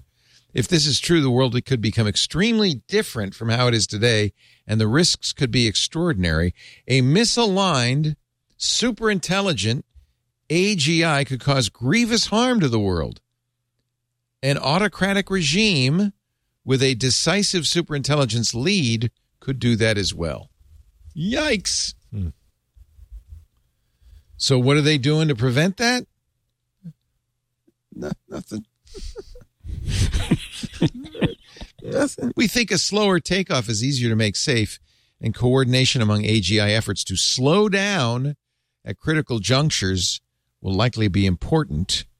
Even in a world where we don't need to do this to solve technical alignment problems, slowing down may be important to give society enough time to adapt. So don't be in such a hurry. Successfully transitioning to a world with superintelligence, you should add non-human superintelligence, is perhaps the most important and hopeful and scary project in human history. Success is far from guaranteed, and the stakes, boundless downside and boundless upside, will hopefully unite all of us. It's not really, all he's saying is slow down. He's not really giving us any tools. He's also out there saying, this was in last week too. It was in the rundown last week where he's saying, regulate us so we don't have to make the decisions. You make them for us. Yeah, that's not. Kevin Marks and I are both in the rundown, invading the rundown. Hi, Kevin. Hi, Kevin. Emily Bender. We invited him Emily on, but I think it Bender. was such short notice that he probably couldn't get in. Yeah, I just got an email from him. Yeah. So Emily Bender, who was one of the Stochastic Parrots paper co-authors, has a thread which is in there in which he's tearing apart Altman. She's amazing on her ongoing comments on the hype of AI. But she has been a naysayer. It's fair to say. Absolutely. Yeah. Absolutely. Well, just naysayer mainly of the hype, mainly of the overpromise. So this is her reaction to Sam's post. Yes, this piece, yes. From the get-go, this is just gross. They think they're really in the business of developing, shaping AGI, and they think they are positioned to decide what benefits all of humanity. Ding, ding, ding, ding. Where's her? I don't understand. That's the next one. How does this Twitter work? To get some, That's not Twitter. It's Mastodon. Shush. Oh, how does Mastodon That's her work? next post. That's that right there. That's her next post. Then Altman invites the reader to imagine that AGI, if successfully created, is literally magic. Also, what does turbocharging the economy mean if there's already abundance? More dollars for the super rich has to be. Also, note the rhetorical sleight of hand here. Paragraph 1 has AGI as a hypothetical, but by paragraph 2, it's already something that has potential. But oh no, the magical imagined AGI also has downsides. But it's also so tempting and important to create that we cannot not create it. Note the next rhetorical sleight of hand here. Now AGI is an unpreventable future. That's the essence of what she said. It's a really good post. I think I'm following Ms. Bender, but if not, I'm going to follow her. You should. She's brilliant. Yeah, I'm pretty sure I am following her. This is the problem with Mastodon. You can't try to switch over from one page to another. It's hard to see. Already following her. Well, if I'd been following it as a follower as opposed to in that form, I could see it a little bit better. But she's a professor of linguistics at UW, University of Washington. She runs the Master of Science in Computational Linguistics program. So she knows what she's talking about. Oh, yeah. Yeah. Oh, yeah. And again, she was co-author with Timnit Gebru and Margaret Schmitchell and one other whose name I forget, the fifth Beatle, of the Stochastic Parrots paper. Right. Warning of this. So what? Yeah, I mean, this is a good question. Talk about big tech. It's kind of like nuclear proliferation. We're in the era of AI proliferation, and there's nobody talking about disarmament. But here too, to talk about we must regulate this now. We don't know what it is. Well, you can't. I guess you can't. But what do you do then? Right. If you can't regulate it, what do you do? You educate people. You be cautious. You keep people accountable. You do what Emily Bender is doing, and mock them when they're going overboard. Yeah. That's what society does. I mean, but what is being cautious? Because there's going to be a lot of companies that see the upside of getting into AI, and their bottom line is to make money. So, how can we expect them to draw the line of what caution is? Because they're probably going to push it. Right. Microsoft threw caution to the wind. Google almost did, but then held back and said, no, we're the cautious ones. Yeah, right. yeah. So if we did an AI show, I don't know if we're going to. We're not really in a position to launch new shows, but everybody wants to be on the show, except for Ant, who's left. He says, nothing, I don't want to do it. It's not in my... No, but no, he's not going to do it either. But we're gonna do a musical theater show with Ant. Oh, gosh. No. Yeah. Queen Pruitt. There you go. Yes. If you pass on the AI show, you have to do the next one, and that is musical theater. So there you go. Oh, my gosh. I fear that we would not have that much to... We'd have plenty to talk about, but it'd all be highly speculative, right? Speculation. Sure. That's all it is. Every week you're speculating on what could potentially happen. And I think that's going to get old. You got stupid coverage. You got stupid companies. You got smart things happening. You got great opportunities. We talked about this. So in our management program, we have 23 amazing high level managers in the executive program I helped start at the school. We were talking about this just yesterday. I did a class on Mastodon and the Fediverse and this. And one of the issues that comes out is a very international group. They are using it for translation.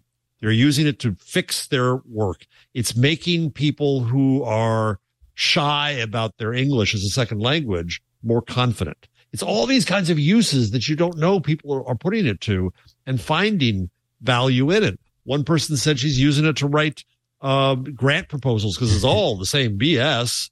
So she just turns them out with it, right? There's interesting uses. There's interesting dangers. There's interesting development. There's interesting business. There's bad media coverage about it. Oh, it's rich. Hey, let me put my Miss Lisa Laporte hat on right now. Okay, so we're going to do this Week in AI show. You're going to be able to talk about this for a year, at least, 52 episodes. Oh, you can get 52 episodes out of this. Oh, yeah.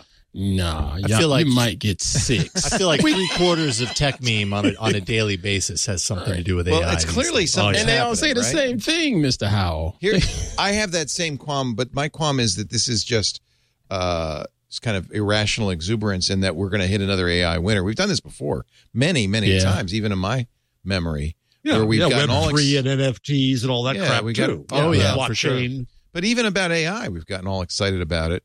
We thought self-driving cars were just around the corner. We thought this is not, and there have been many AI winners, and I just would hate to start a show about something and then the AI winner happens, and we all go, yeah. What about a temporary show? It would have to be temporary. It'd have to be just kind of a. I think if we did it, it would be in the club, and it would be just kind of a chat like this. But I do want to talk to experts. I would like to have people like Emily Bender. There's lots of people to invite, like Emily Bender, like that young woman I sent you, whose name I can't remember, Jason. On TikTok. Whenever people send me young women, I have to send them back. It's kind of a legal thing. Stacey, if Stacey were here, it's a joke. It's a joke. Oh God, Ant's out of here. Oh Ant God, wants deniability. Rachel Woods. You sent me the name of a young woman. Let's be clear. Rachel Woods. Okay. Play a little bit of Rachel Woods, by the way. She's really good on this topic. She's on TikTok. Pick one. Here you go. Okay, you can't do it because it won't go on the thing. Rachel Woods. She explains TikTok. So she's a TikToker who explains AI. Oh, she's an AI startup founder. Okay, so she has some. I think, but yeah. Yep. So here we go. This is her most recent. Let me turn on the sound thing. Turn on the machine. Can you get some real intelligence to know how to turn on the sound? Can you turn on the machine? There's a machine. I have to push that button. I said I have to push that button. I forgot your screen was subject in Quizlet. Okay, here we go. ChatGPT API was announced, and people are going crazy. It's 10 times cheaper than OpenAI's previous model, which means we're about to have ChatGPT in every product. They already announced it's in a new grocery shopping assistant for Instacart, a shopping assistant for any Shopify store, a tutor on any subject in Quizlet, and your own personal AI in Snapchat. Holy cow. There was a lot more in this announcement around privacy and restrictions of how you can use the API. We're going to be covering all of this tomorrow in our newsletter, so drop your questions. If you're not already on it, the link is in my bio. Wow, I think this is she's great. I learned from her a lot. Yeah. And she's got a newsletter. So subscribe. Let me see if I can find the Actually, I needed that too. Yeah. Let me find her link. The AIexchange.com/the Rachel Woods. And there's a link there to her newsletter. Interesting. All right. Jason can make that happen because you know what? Despite all appearances, he can think. It's true. Sometimes, despite all appearances. Don't believe what you see here. I'm just teasing. There's about this much. No, Jason's a great producer. Bottom of my forehead. No, I'm teasing. Head, so he's a great producer. Is Jason and a great producing as he's hosting right he's now? He's typing like crazy. Yeah, I'm producing. That's amazing. That's really impressive. I have to say, It really is. We are very lucky. Extremely lucky that Jason's with us. Also, the host of All About Android, and right. mentioned at the beginning of the show, gets great guests on there along with his regulars. Yeah. Ron and Win. And last night we had Flo on. Flo came back. Nice. She came back for a review. Michelle shows up from time to time. Michelle Rahman. Yes. You got a super great thrilled panel to have of him. people. And J.R. Rayfield from Android I Intelligence. love JR. Yeah, it's fun. We're having a good time. He also hosts Tech News Weekly. And actually, I thought of because we were talking about what you should do tomorrow. Yes. I'm still actively looking for my interview. I thought of haven't heard something, but I can't remember what it was. I should have written it down. Well, if you remember. I know who it is. Mike McHugh. Oh, yes. This is a big deal. Flipboard. Yes. Mr. Flipboard. Oh, yes. Flipboard. Okay. I know Because Mr. Mike. Flipboard has joined the Fediverse. So Flipboard was originally created, Mike created it, with the goal of being kind of a magazine based on people you follow on Twitter. Well, maybe that's not the best business model anymore. So they're moving kind of away from Twitter and over to Mastodon. They're even talking about creating their own Mastodon instance, flipboard.social. He did. He already did. He did. So this is really interesting. I mean, like a lot of people who have abandoned Twitter, but now if you've built a business around Twitter, you might be very slow to do that. Good for Mike. Mike is very active on Medium, on Mastodon. At the same time, Tony Stubblebine and Evan Williams have gone all in for Medium. And so the Medium instance, me.dm, pretty cool, me.dm, is now up. And I'm getting all kinds of followers from it. People are joining that one as well. Nice. So you've got Flipboard, you've got Medium. Who was it, though, that decided not to? The Financial Times or somebody? The FT, yeah. Yeah, they had one, and they said, this is a bad idea. This is legal liabilities and all this stuff. So I for one, I'm not sure I totally think companies like Medium and Flipboard should do this. I mean, I guess we're kind of in the same boat. I shouldn't really complain because Twit has its own Mastodon instance, and it's made up of our listeners, right? Our fans. Community. It's a community. Yeah, so it makes sense, actually. I take it back. I was going to say something bad about it. Would you question both community czars here? I was talking to somebody the other day about the need for outsourced moderating services for instance hosts. Is that something you think as you grow in scale you might need, or well, we don't actually. People are too nice. You mean moderators? Yeah. Well, so far you're moderating right now. Yeah, I haven't had to outsource it. I think just like our Discord, when you have a really tight community, and I have to approve you to go in there, and I kind of I'm pretty cautious. And by the way, if anybody acts out, I boot them immediately. So I think it doesn't take a lot of moderation. Every day I make sure I check everything. How long every day do you spend doing it? An hour a day, not more. Wow, that's a commitment. Well, and the one thing that everybody should know if you're on Mastodon is that when you see a post you don't like or a series of posts from somebody you don't like, you have total control too. You can mute or block anybody. And by doing so, you're keeping them out of your feed forever. So and you can report them to you. And then I would suggest if it's somebody that you think is really toxic, report them to me. I check every day. We get at most a report a day. And usually it's not people on our Mastodon instance. It's, people on other Mastodon instances. So I think it's actually sustainable. I spend an hour there because I'm reading stuff, not totally moderating. Right. That's the total amount of time. So I have two. Okay, I'll just show you real quickly the dashboard that I see. 2 pending reports and 8 pending users. I won't show you the reports or the users, but so I will review those every day. And if it's an account, I can suspend an account even if it's not on our instance, and that just means people on our instance can't see it. So the account still exists. It's just it's not active. So one of them is pretending to be. You can show this, the National Security Agency, and I don't know. I think that's probably a parody account. This one's a little tricky. I will look at it. But it's verified. There's a blue check. It also says your local from Zuckerberg. It also says your local friendly neighborhood surveillance agency. Yeah, so I'm thinking it's probably a parody account. I'll look at it. If it's clearly parody, I won't block it. But tabs on you 24/7 because we care. Yeah. And then there's another one that you should not show that is kind of anti-trans. So that one, I'm just going to press the suspend button. They get a notification that twit.social has suspended them. They get a notification. Oh. Yeah. Can you do it without notification? No, I guess you can't because they're going to get their account. I think they get notified. I may be wrong on that, actually. I don't know. But what happens as a result is even the only reason it showed up at twit.social is because somebody in twit.social was following them. Or maybe it's possible. No, it would only show up because somebody had followed them.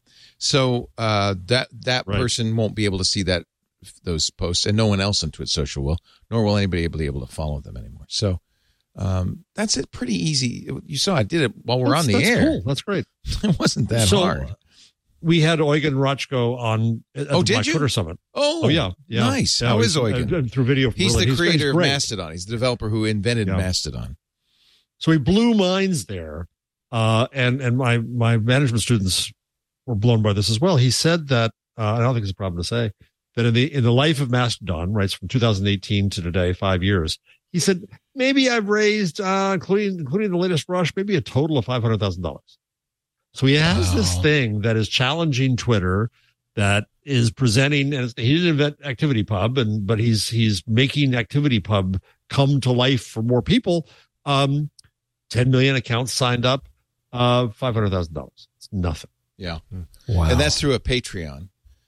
He has a handful of developers. I know he hired a new developer, but for the longest time, it was just him. Hired 3 people. Yeah. He got 1,700 applications for 3. I bet. The thing to remember is it's just one example of the Fediverse and ActivityPub. I always say this, but one thing that's become clear, we had Mike Masnick on Sunday on Twit, and he said there are a number of really good competitors to Mastodon that aren't really competitors. They're just they're similar projects that work on ActivityPub, so you can follow somebody on Mastodon. We also had Darius who started Hometown. There you go. The room. Yeah. And he loves Mastodon. He's got nothing against Mastodon. He forked it because he wanted to do some things differently, and it's a great fork. I think more and more you're going to see this, and I, for one, I think this is a really good, a strong movement away from centralized social. Yeah. You asked earlier, about the future for Facebook. I mean, this is, I think, the future of social. I love Discord, too. I think so. Discord's a very good example. Boy, that was an eye-opener when we created this in Club Twit. This is a good, thank you, Mashed Potato. I love this diagram. Yeah. This is the tree of the Fediverse, and it's actually out of date now. There are many, many more compatible projects going on. I mean, it's huge. So, you can, and if you have a WordPress, you can have it be a equal partner on the Fediverse too. So there's a plugin for that. So I think more and more you're going to see that. And Mozilla. Oh, by the way, take who or take it's short for Quartermain. So I wouldn't say Chu. I'd say take who. In our Discord, he's in our Club Twit, says he has been suspended from Mastodon by accident. And you do get a message. Okay. And I unsuspended you, didn't I, Tay? Okay, good. You do get a message. I'm really encouraged by all of that. I think this is I learned it from you, and I'm very grateful exciting because it's given me hope. And is it safe to say? I think it is for me, but is it safe to say for all of you that Mastodon now kind of fills that itch, that Twitter itch, or no? For me. Not for me. Not Ant. Yeah, I've just noticed in general for myself, my desire to engage with a Twitter-like feed on a daily basis has dropped considerably in the last I still go to Twitter, and when I see it, I go, I don't want to hang out. I open Twitter a handful of times a week. Yeah. I open Mastodon slightly more than that, and sometimes I post, but I'm just not sharing a lot, and that's been a general trend for me lately, and sometimes I feel a little bad about that because of what I do and being in touch with the community and everything, but yeah, I don't know. My desire to interact in that way has dropped a lot. And I don't know if it's just, a result of the turbulence of recent months or if it's just kind of shifting interest, but there we are. Have you, we discussed this before and you already know that I moved away from being an advisor to it. Have you guys tried Post.News? Do you have any opinions about it? Have not. No, I haven't. I'm not a fan only because it's an Andreessen Horowitz It's joint. A and a centralized B. Yeah, I agree. I feel similar nobody's there now. to Mr. Really? Howell, Nobody's using it? Well, no, that's not the case. People are, but I follow, like 54 people. And now when I go to my people I'm following, it's all George Conway, literally all George Conway and George Hahn. Okay. That's not what I want. So, Yeah. okay. I'll pass. No. I think a lot of people went there because it was like Twitter. It was a centralized Twitter-like Yes. place. And I think that the people, it's sad because Taylor Lawrence popped in briefly at Mastodon, didn't like what she saw and ran back to Twitter. I think a lot of people really want Twitter. And you were about to say? I'm fairly similar to Mr. Howell, where I just haven't really had the desire to go in there and check either platform recently. I'm pretty much in broadcast mode and pretty much in campaign mode regarding my son. Every now and then, usually like on a Friday night or a Saturday, I'll go in there and check notifications from people that I know just to make sure I didn't miss anything. But now even they know that he's not really in here that often, so you may not get a reply quickly. It's just social media in general has just been a bit of craptastic mess, and I just try to keep my energy clean and happy, if you will. I know every peaceful. time I'm tempted to post on Twitter, fortunately I could, but I don't want to break my silence. Every time though, it's because somebody got me angry. Right. Yeah, right. That's the thing. And I'm And at like, this point, if you learn know one it's thing, nice. you're just opening that It's can of great worms. that we have voices. It's great that we have the voice to be able to go out there and just scream that something has upset us, and where there be an injustice or something really, really small. But It's usually small. I swear, it seems like I'm seeing a lot of that stuff out there, and it just brings me down. I'm like, nah, Yeah, me I'll too. just step away. Let me go turn on some old Mama's Family reruns and laugh for the rest of the day. I'd say in the last couple of years, time and time again, when I open a feed like Twitter or sometimes Mastodon, although less so on Mastodon. Mastodon, for whatever reason, feels like a little bit more open and accepting to me right now than the Twitter universe does. But in the last couple of years, I have many times had the experience where I open up my app. I'm like, okay, I got this thing. I got to put this out there. I type it all up. I see it on the screen, and then I hit delete.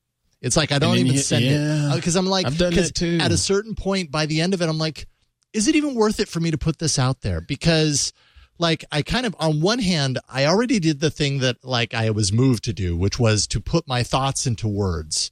But if I hit send, so often it feels like all I'm doing is inviting some sort of reaction. And, I hope that reaction is good, or I hope that people interpret my words in the way that I intend for them to. But then there's always that doubt that's there. And that's been keeping me from sharing a lot on social media lately. And it happens to me a lot.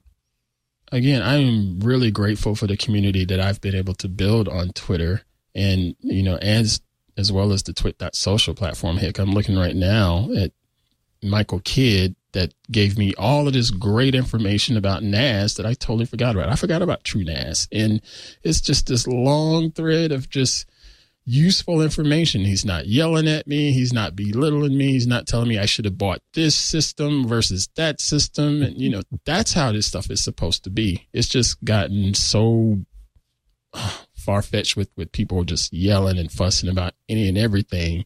And that's why I just stay away, because I just don't want to pollute the good energy here in the four walls of I also wonder, especially for you, Jason, because you've been doing this for a long time, almost as long as I have. If you're not just tired, as I am, tired of sticking your head out and just say, I want to be a hermit. Are you ready Sometimes, to? yes, are you ready sometimes to I absolutely feel that brick way. up a little small room, brick it up, and have people push food over the top to you? That's because I am. Even I get that once in a while. I haven't been doing this as long as you all, but I enjoy just the solitude from time to time. Yeah. Well, so much our iPhone. Sorry. Go ahead. Well, I was just going to say, so much of my career has been sharing and putting my thoughts and my words and my feelings and everything out there. And I think you're right to a certain degree, Leo. I absolutely feel that from time to time, where it's like, there's a part of me that wants a simpler. Sometimes I just want a simpler, a normal. And sometimes that doesn't involve sharing every piece of my life, which Amen. I don't know. But I also feel bad admitting that on this show because so much of my career is built around being public and being kind of in that role. So then I feel like I'm kind of like retracting myself from this community that largely is incredibly welcoming. But it's just that one little portion that can be negative enough that it's like, well, why would I invite that negativity? Why not just not have it? You know, it's such Leo? I don't want to be ungrateful because it's such a privilege to get to do what we do. 100%. I totally agree. And honestly, to me, what more and more it feels like when what we do is a conversation with our friends, the hosts, but also with our community. And even though I wish the community all had a seat at the table because it would be great if we could do that. But we do as much as we can for that. We have a stage open now all the time. We have the IRC open all the time. I read the Mastodon. I read the Twit forums. I know you all do too. So I feel like we're actually kind of privileged to be in a conversation. And I don't mind the conversation. I like the conversation. What I don't like within the community. What I don't like is the general performative. Well, basically, it's what tweeting is, which is shouting out to the world. I don't think what I have to say is that important, for one thing. I think it's a risk of big old mass media where scale became the goal and performing for the whole world became the goal. And this is something I learned from the Black Twitter event. Is what's special about Black Twitter is not even the movements that mattered, like Black Lives Matter, which mattered greatly, but it's what I learned in the room that day is the value of the community for the community's own sake. To have joy and sorrow and everyday life there and to feel a place of comfort. And it's not one community. It's a bunch of communities. It's some people don't like each other. That came out too. But that's so different from, I got to speak to millions of people. That's a completely different experience. Yes. The internet for this, but it's mass media. My favorite stat in the Gutenberg parenthesis coming out in June, pre-order is available now, is that before the mechanization of print with steam-powered presses and the linotype, the average circulation of a daily newspaper in the United States was 4,000. Which is just about the average number of active people in Twit.social's Mastodon instance. That's almost exactly the same number. Yeah. Right. It's like a Dunbar number. That's really interesting. So that's the right, in other words, that's kind of the right number. Yeah. 4,004 active users. So it's exactly that number. Wow. That's phenomenal. So Leo, have you, as the iPhone user among us, unless Ant's going to get drawn further into the Apple Watch? I don't know. He could. It's only a matter of time. I do not like iOS. Do not like iOS. Stay there, Ant. Leo, have you signed up for the Blue Sky beta? Oh, let's talk about it. Yeah. I haven't been invited. Find out about it. I haven't been invited. You can sign up for it. You can sign up for the to be invited, but I don't you can know. sign up to be invited. I think, right? I did sign up to be invited ages ago. Oh, you did. Okay. Yeah, but I don't think I've been invited. So this is Jack Dorsey's last act as CEO of Twitter. He funded, I think he put $10 million into a research effort to come up with basically Mastodon, let's be honest, or the Fediverse. Protocol. A protocol-based open Twitter. It was money that he put in that even when Elon took over, Elon could not take back. So the Blue Sky has continued. I'm sure Elon's not thrilled about it. He didn't like Mastodon either. But it is now close to being released. It's an invite-only beta in the App Store. So, yeah, you know what? I guess I should go back in and join it. But honestly, I feel like it's solving a problem that doesn't exist, which is, trying to create a Fediverse, but a Fediverse already exists. So do we need a new... Well, the question is whether or not it federates with the Fediverse. Right now they have their own protocol, which is very similar to ActivityPub. It's like Scuttlebutt when we had Rabble on, who, by the way, was also at the Black Twitter event. Oh, nice. He came all the way from New Zealand for it. Yeah, oh, that's wonderful. Lane Cook. It was great. Did you record this event? No, that's a sore point. Nope. I think this is a shame because this is something that I think the world should hear. It sounds like it was an amazing event. I couldn't agree more. I was told not to. Not by the group. By my boss. But Anyway, it was we have a report on it coming out very soon, and it was an amazing event. But I think it's too soon to say that Activity Pub or Mastodon or Hometown or anything is it. I think that if Jack comes along and invents I'm suddenly forgetting her name, the head of Blue Sky, Jay Graber, invent new things, the world benefits, right? And the same with Scuttlebutt. It becomes people find more good ideas in that kind of open environment. Well, I haven't downloaded it. So I will download. You can? Well, let's see. It's in the App Store, which means you can, but you might have to. Have a code in order to log in or whatever. Blue Sky Mobile. Is that it? No, that's a staffing service.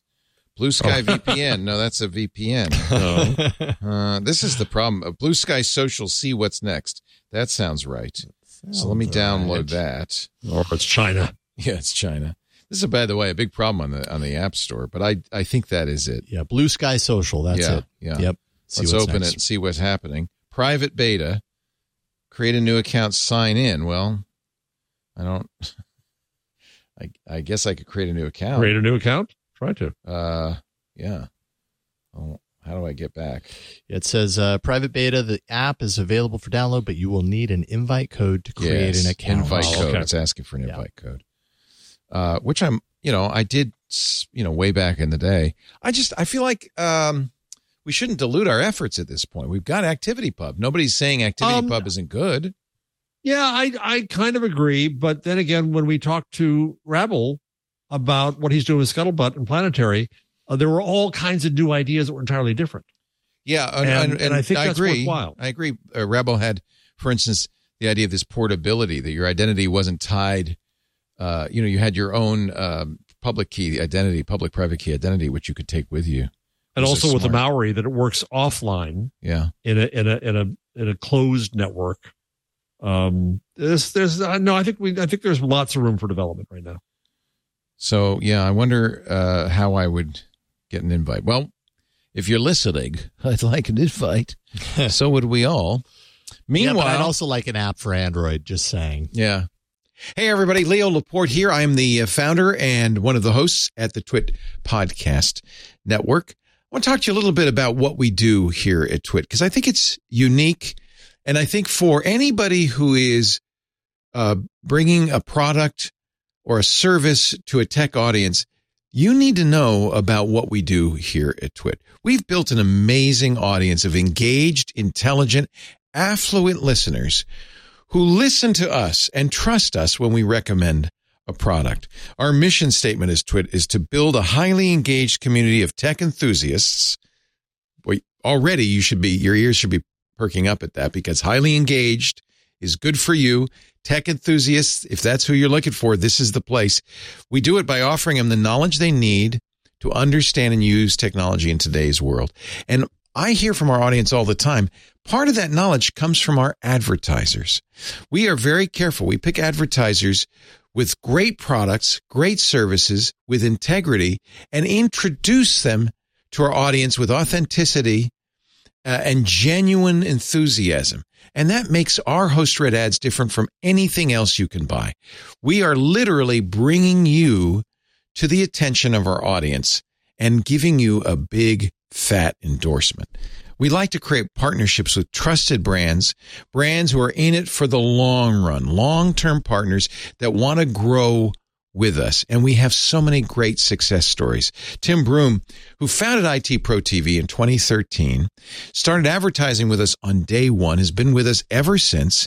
He said, quote, "We would not be where we are today without the Twit Network." I think the proof is in the pudding. Advertisers like IT Pro TV and Audible that have been with us for more than 10 years, they stick around because their ads work. And honestly, isn't that why you're buying advertising? You get a lot with Twit. We have a very full service attitude. We almost think of it as kind of artisanal advertising, boutique advertising. You'll get a full service continuity team. People who are on the phone with you, who are in touch with you, who support you with everything from copywriting to graphic design. So you are not alone in this. We embed our ads into the shows. They're not added later. They're part of the shows. In fact, often they're such a part of our shows that our other hosts will chime in on the ad saying, yeah, I love that. Or just the other day, one of our hosts said, man, I really got to buy that. That's an additional benefit to you because you're hearing people our audience trusts saying, yeah, that sounds great. We always over deliver on impressions. So you're going to get the impressions you expect. The ads are unique every time. We don't pre-record them and roll them in. We are genuinely doing those ads in the middle of the show. We'll give you great onboarding services. Ad tech with pod sites that's free for direct clients. Gives you a lot of reporting, gives you a great idea of how well your ads are working. You'll get courtesy commercials. You actually can take our ads and share them across social media and landing pages. That really extends the reach. There are other free goodies too, including mentions in our weekly newsletter that's sent to thousands of fans, engaged fans who really want to see this stuff. We give you bonus ads and social media promotion too. So if you want to be a long-term partner, introduce your product to a savvy, engaged tech audience. Visit twit.tv/advertise.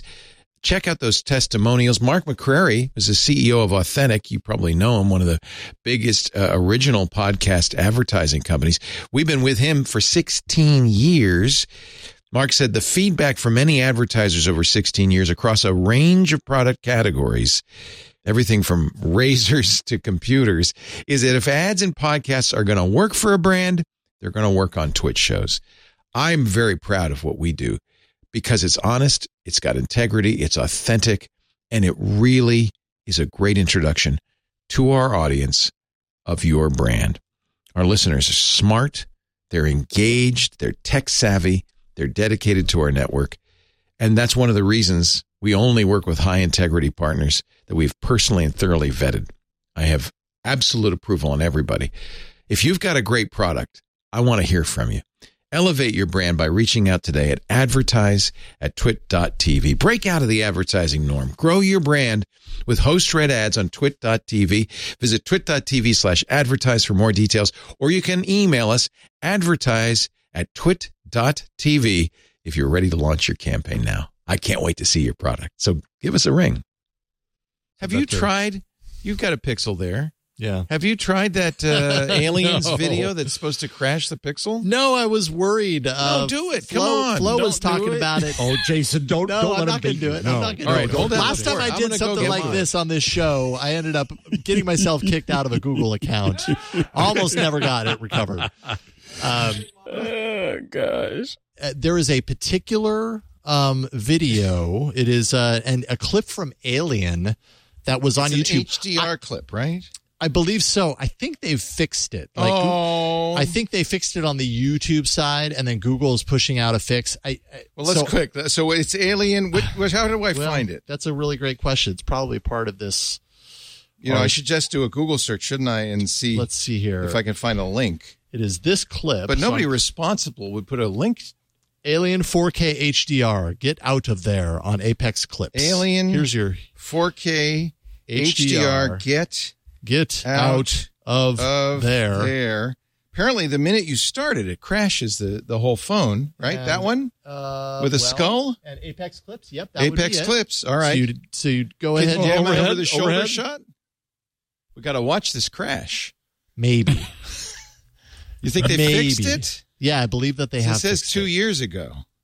It was posted. It's 4K. Yes, the same video. Ultra So we're HD. looking at the same video. This is the video that was linked to from. All right, you ready? Ars Technica. Okay. And the second it started playing, it was supposed to reboot your phone. So I think they fixed it, whatever it was. But what did they find out why? What would have caused that? Well, my brief understanding from last night is that there is suspicion that had something to do with an HDR codec. And something happening with this particular video with HDR. I beyond that, I have no clue. At least one person reported that not only did it reboot their phone, but they lost connectivity until they rebooted again. Again, a second time, right? And Flo did not write about this for Gizmodo, Florence Ion, but she did experience this, and her colleague wrote about it. So you can kind of read her experience. It's either fixed or it doesn't impact all Too bad. But it was, This could have been another great viral moment, like you knocking yourself off Google, like me sticking the pen in upside down that was the best. on my Galaxy Note. Oh, well. Yeah. But, you know, how long were you off, Jason, before your out of our my friends at Google account? got you back on? Out of my Google account? I mean, all things considered, I think it was only a couple of days, but it was still...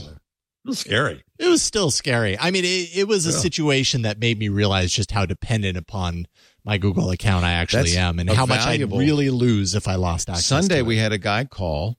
His family asked him to digitize all the family VHS tapes. He did. It included a video of him and his sister as kids in taking a bath or swimming or something naked. Google determined it was child porn. It wasn't, obviously. And he has lost his accounts, some business accounts, all of his accounts, boom, gone. And and he's appealed, but the problem is, Google, it's hard to get any action out of them. Every once in a while, I get an email very randomly from someone online to my personal account or my work account saying, "Hey, I ran across your video on YouTube. This happened to me. How did you get it figured out?" And I always hate to have to reply and be like, "Look, I have connections." Yeah, like because of what I do, I knew someone who was able to really help me, and. Yeah. That's probably not an option for you, and I'm so sorry. I wish I had a better answer. Don't be dependent. I get people who come to me about Dell computers. About 2005, what? I wrote Dell Hell. And to this day, someone will come to me, I'm having a problem. Can you help me? Do you have a connection? No, I don't. No. Dell Hell? Is that the name of the article or the book? Or Oh, you don't know that story? No, I'm not certain that I know that your Dell Hell story. I complained on my blog, this is before Twitter, about my laptop. I said, Dell sucks. And then all kinds of things. I was accused of dropping the stock price of Dell, honestly, by 20%. Wow. Michael Dell came back to the company. Power, they started their blog with Lionel Menchaca. They transferred a bunch of technicians to go solve bloggers' problems before they blew up.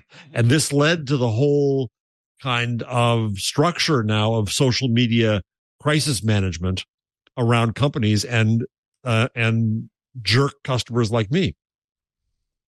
What knowing you. Well, all right. So was there really an issue? I mean, in hindsight, there was. My Dell Hell, August 29th, 2005. I'm just a citizen, a consumer, a guy who has my own printing press. I am obnoxious. And I get to use it however I want. Oh, so this was on Buzz Machine. Dell lies. Yeah. Oh, yeah. The headline was Dell lies and Dell sucks. Not my proudest moment. Not my most mature. Wow. Well, good for you.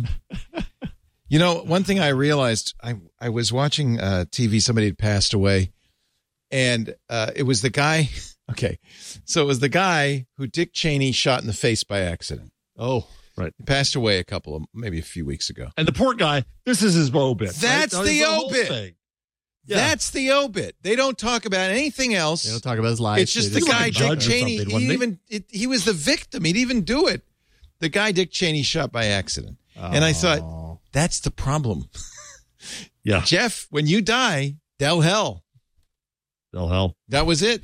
You had your moment. Yeah. That was my moment. What's mine going to be? Senator Devil? I don't know. No. It's going to be that you were a bad has a whole robot. Laminated a bad sheet. Robot. Yeah, that's right. It'll be. Yeah, that's true. We do have it all written down. Here's Jeff. There you go. That's it. Yeah, it might be that I was Dev Null. That would be depressing. Yeah, that would be depressing. Yeah. You may remember him as that crappy animated thing on Nemesis. Oh, Lord. Pissed off Soledad O'Brien regularly. Yeah. So we should probably do a little Twitter update. Elon right now is on stage talking about Master Plan number 3. Right. It's funny, when his first Master Plan came out, I was very impressed. We talked a lot about it, Master Plan 2 as well. He was executing.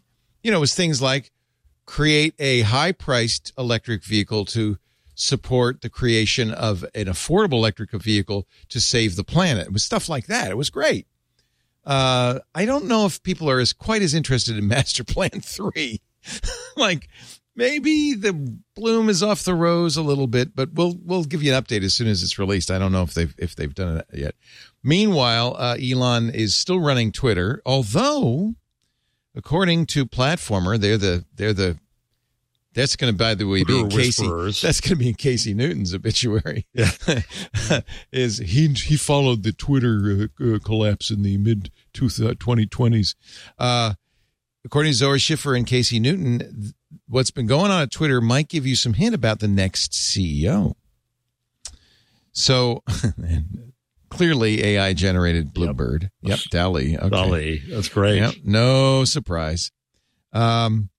So, Davis, who was currently CEO of the Boring Company, loaned himself out to Twitter when Elon bought it. It turned out he was one of that gang and has emerged as one of Musk's top lieutenants. Even he and his wife had just had a baby, and I think he was bringing the newborn to Twitter. Big layoffs. They were sleeping in the office. If I read that correctly, just had a new baby, and the family was sleeping in the office. Can you believe that? That's a little more dedication than anybody deserves. I thought the same thing. Another round of layoffs on Saturday. Another 200 employees, including some big names. Esther Crawford is the one most people talked about. She was the one who was sleeping in the office. Posted on Twitter the picture of her in a sleeping bag with a hashtag. Charge of blue. Yeah, hashtag live where you work or sleep where you work, which is not a good hashtag. Never. Bad Don't hashtag. normalize that. But also Leah Culver, who I have huge respect for. She was in charge of Twitter Spaces, a serial startup person, did some really interesting stuff. I think she did Pounce, right? Which was a Twitter competitor in the early days. Oh, yeah. All people Pounce on the do not fire list. Martin de Kuiper, who was the creator of Review, the newsletter program Twitter bought and then under Elon has deprecated, has gotten rid of. The thought is, according to Platformer, it was going to be so expensive to pay them out that they were on a do not fire list. But there's some suspicion that perhaps Elon isn't planning on paying them out. Bankruptcy. Yeah. Or can't afford. Yeah. The company's head of sales, Chris Reedy, cut. What's to sell? And all of this under the guidance of Davis. So there's some suspicion that Davis is the guy Elon is thinking is going to take it over. Although I'd hate to be, it's very much like the Politburo under Stalin. You know, okay, here's the next round of loyalists who are, I'd hate to be the next one in line. Right, beyond that. Yeah. Do you ever learn? I made it this time. Oh, I'm invincible. It just hasn't gotten to you yet. In December, the information reported that Musk tasked Davis with cutting $500 million in costs. Instead, he cut close to $1 billion, all while sleeping in the office with his partner and their newborn child. There you go. His success in bringing down costs by any means necessary has led to growing speculation internally that Musk will choose him to be the next CEO, says Zoe Schiffer and Casey Newton. Father Robert tweeted today that Twit.social has been more reliable in the last 6 months than Twitter. Is that the case? Has Twitter was down for a lot of people, right? And then the timeline wasn't loading. There have been some issues, yes? I haven't had any accessibility issues like that with Twitter. Okay. I've noticed a ton of notifications. Like I basically muted all Twitter notifications because suddenly it just ramped up. I was getting a ton out of nowhere. Like a lot of promotional, like, oh, in case you missed it sort of things.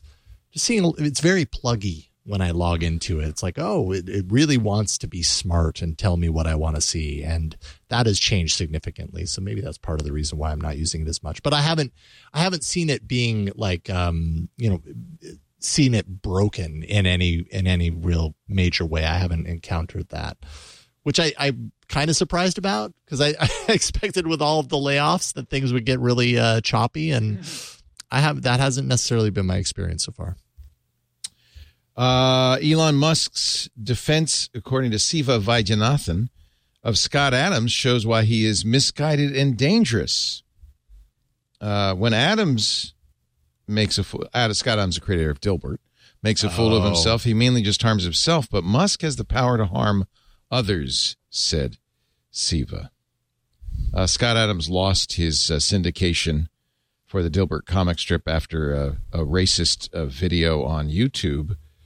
But Elon's kind of been supportive. And Elon also has been accused of racism, I might add. Well, you can, as somebody said on Twitter, you can take Elon out of South Africa, but you can't take the South Africa out of Elon. Yeah. Wow. Yeah, Musk said, I don't agree with everything Scott says, but Dilbert is legit funny and insightful. We should stop canceling comedy. Actually, Dilbert's not that funny. But okay. The Dilberito was a funny thing, but no. Yeah.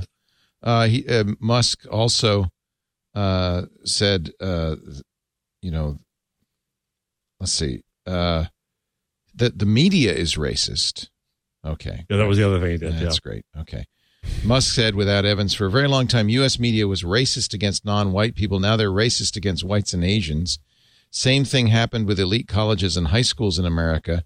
Maybe they could try not being racist. It's interesting. He's just purely out of white supremacy land. Pure. Yeah. Musk agreed with the tweet saying Adams' comments weren't good, but had an element of truth. By the way, this is what racists always said. In fact, it's what racists always think. Racists never say, I'm a racist. They don't even think they're racist. They just say, no, I'm just telling the truth. My best friends is black. Yeah. They're just telling the truth. Yeah, right. Yeah, exactly. Yeah. I'm really close friends with a black person. So obviously. Jeez. And, of course, Elon's tweets in support of Scott Adams were responded to by Scott Adams saying, thank you, Elon. So he's still on Twitter. Elon Musk. Meanwhile, Elon's... Go ahead. Go ahead. Well, you're going to say the same thing I am. Yeah, you go. You're He's the boss. going to build his own AI that is not too woke. He says ChatGPT is too woke, and we're going to build an AI that's not woke. This is according to the information.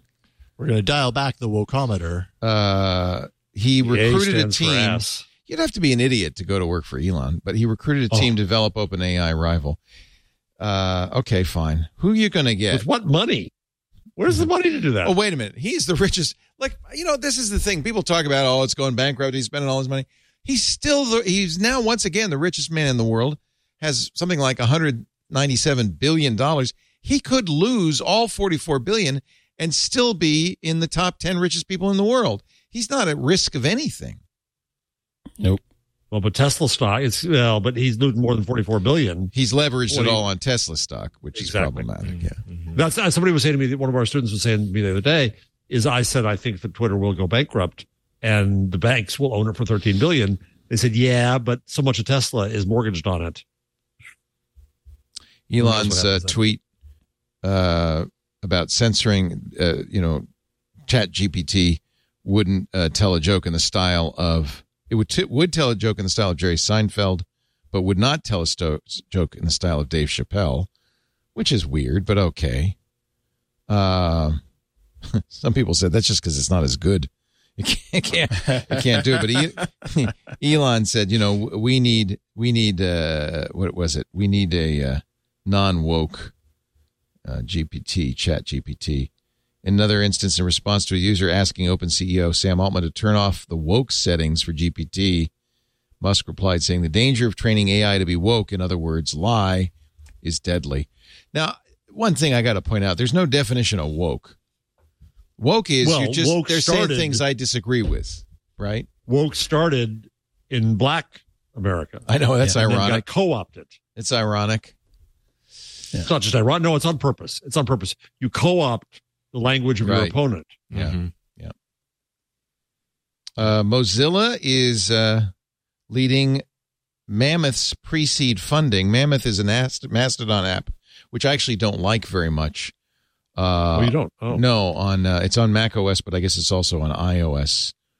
It was originally built on iOS.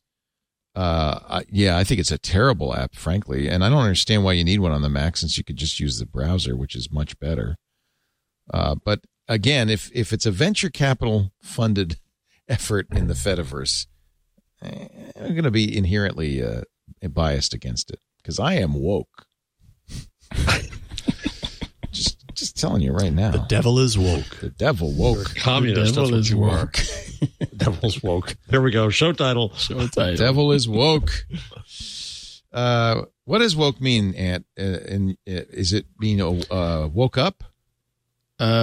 I'm the wrong person to ask because apparently I'm not woke enough either as a black man. I get a lot of crap thrown at me and people pissed off at me because I don't always agree with some of the stuff that's said in the quote woke community and stuff like that because some things don't make sense to me. Is the premise if you're asleep you're not aware of systemic racism, but once you wake up you're aware of it. Right, because then you're granted, woke. I live in this world, and I know that racism exists. I've experienced racism, but I'm probably one of the few black folks that you're going to meet that says, you know what, not everything that happens to me on a bad note is because of racism. Some things is my bad decisions. Yeah, that seems fair. Mm-hmm. I'm not woke when I say stuff like that. I would never dream to say anyone is woke or unwoke. I don't even like that word, to be honest with you. So I don't really. It's gotten like I bad. said, I don't even really get into it too often because most of the time people just. It's not for me to say black people how you should feel, Ann. Yeah. Right. For the record, the origin is in police brutality. That's where the origin. Oh, the origin is police brutality. Yes, Benito says. Oh, I'm sorry, I didn't understand. Thank you, Mr. Benito. So it's not about systemic racism; it's waking up to police brutality, Benito. Something along those lines. That's where it started. That's where the origin is from. I'm going to have to take it over. Check the Urban Dictionary on this. So the expert at this is Meredith Clark, who's also an expert in Black Twitter. I put up something on the bottom of the rundown. I'm so sad that your Black Twitter event is not somewhere saved. Tell me about it. And I know he's feeling it. Here's what the Neva AI says. Being woke is defined as being aware of social and political issues, particularly those related to racism and social injustice. It's also used to describe somebody who's conscious of the disparities between different demographics and socioeconomic standings. Yep. Someone's pretentious about how much they care about a social issue. That's the other side of it. Finally, it's used to describe someone who's asleep and uncritically accepting whatever nonsense social science professors dream up to advance Marxist goals. Oh, wow. That's the other side of it. That's the everything. It's been piled onto woke. Right. Since. Yes. Right.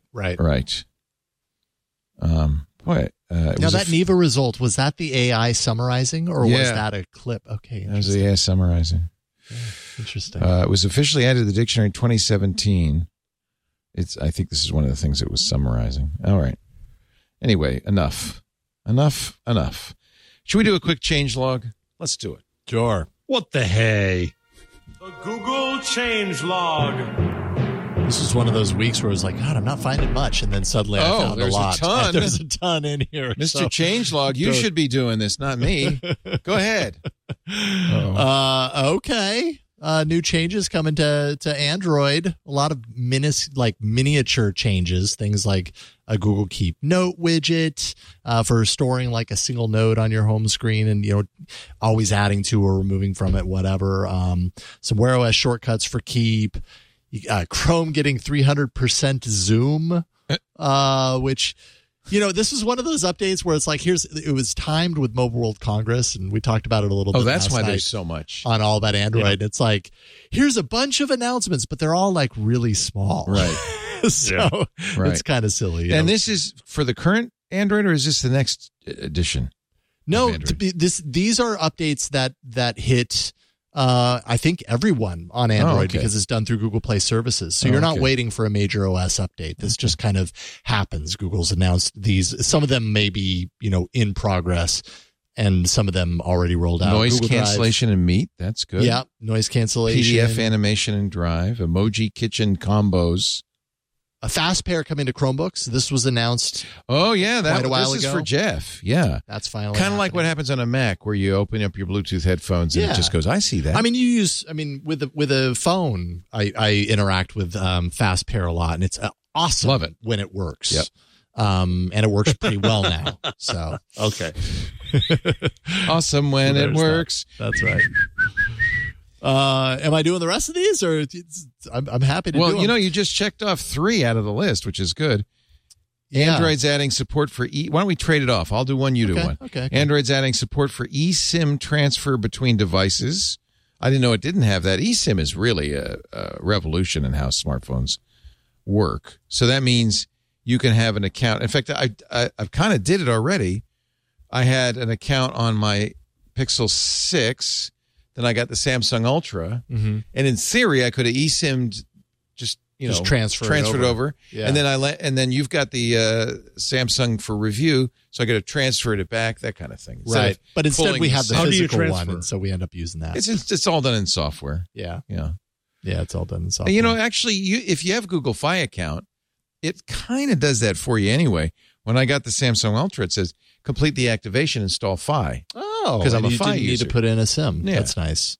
Yeah, I've got Mint. So I've got the physical. They also SIM. support eSIM though. They can do the same. No, they have eSIM. I have eSIM for Mint. Yeah. Our sponsor. Yeah. For whatever reason, I feel more comfortable having the physical SIM. It's just so easy to look at it and be like, I want this in that Luddite. phone. Boom.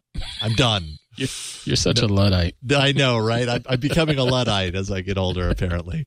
Let's see here. This one I'm not super familiar with. Chrome has improved memory use and battery life on the MacBook. We talked about this yesterday on Mac Break Weekly. Mm-hmm. Chrome is notorious pig.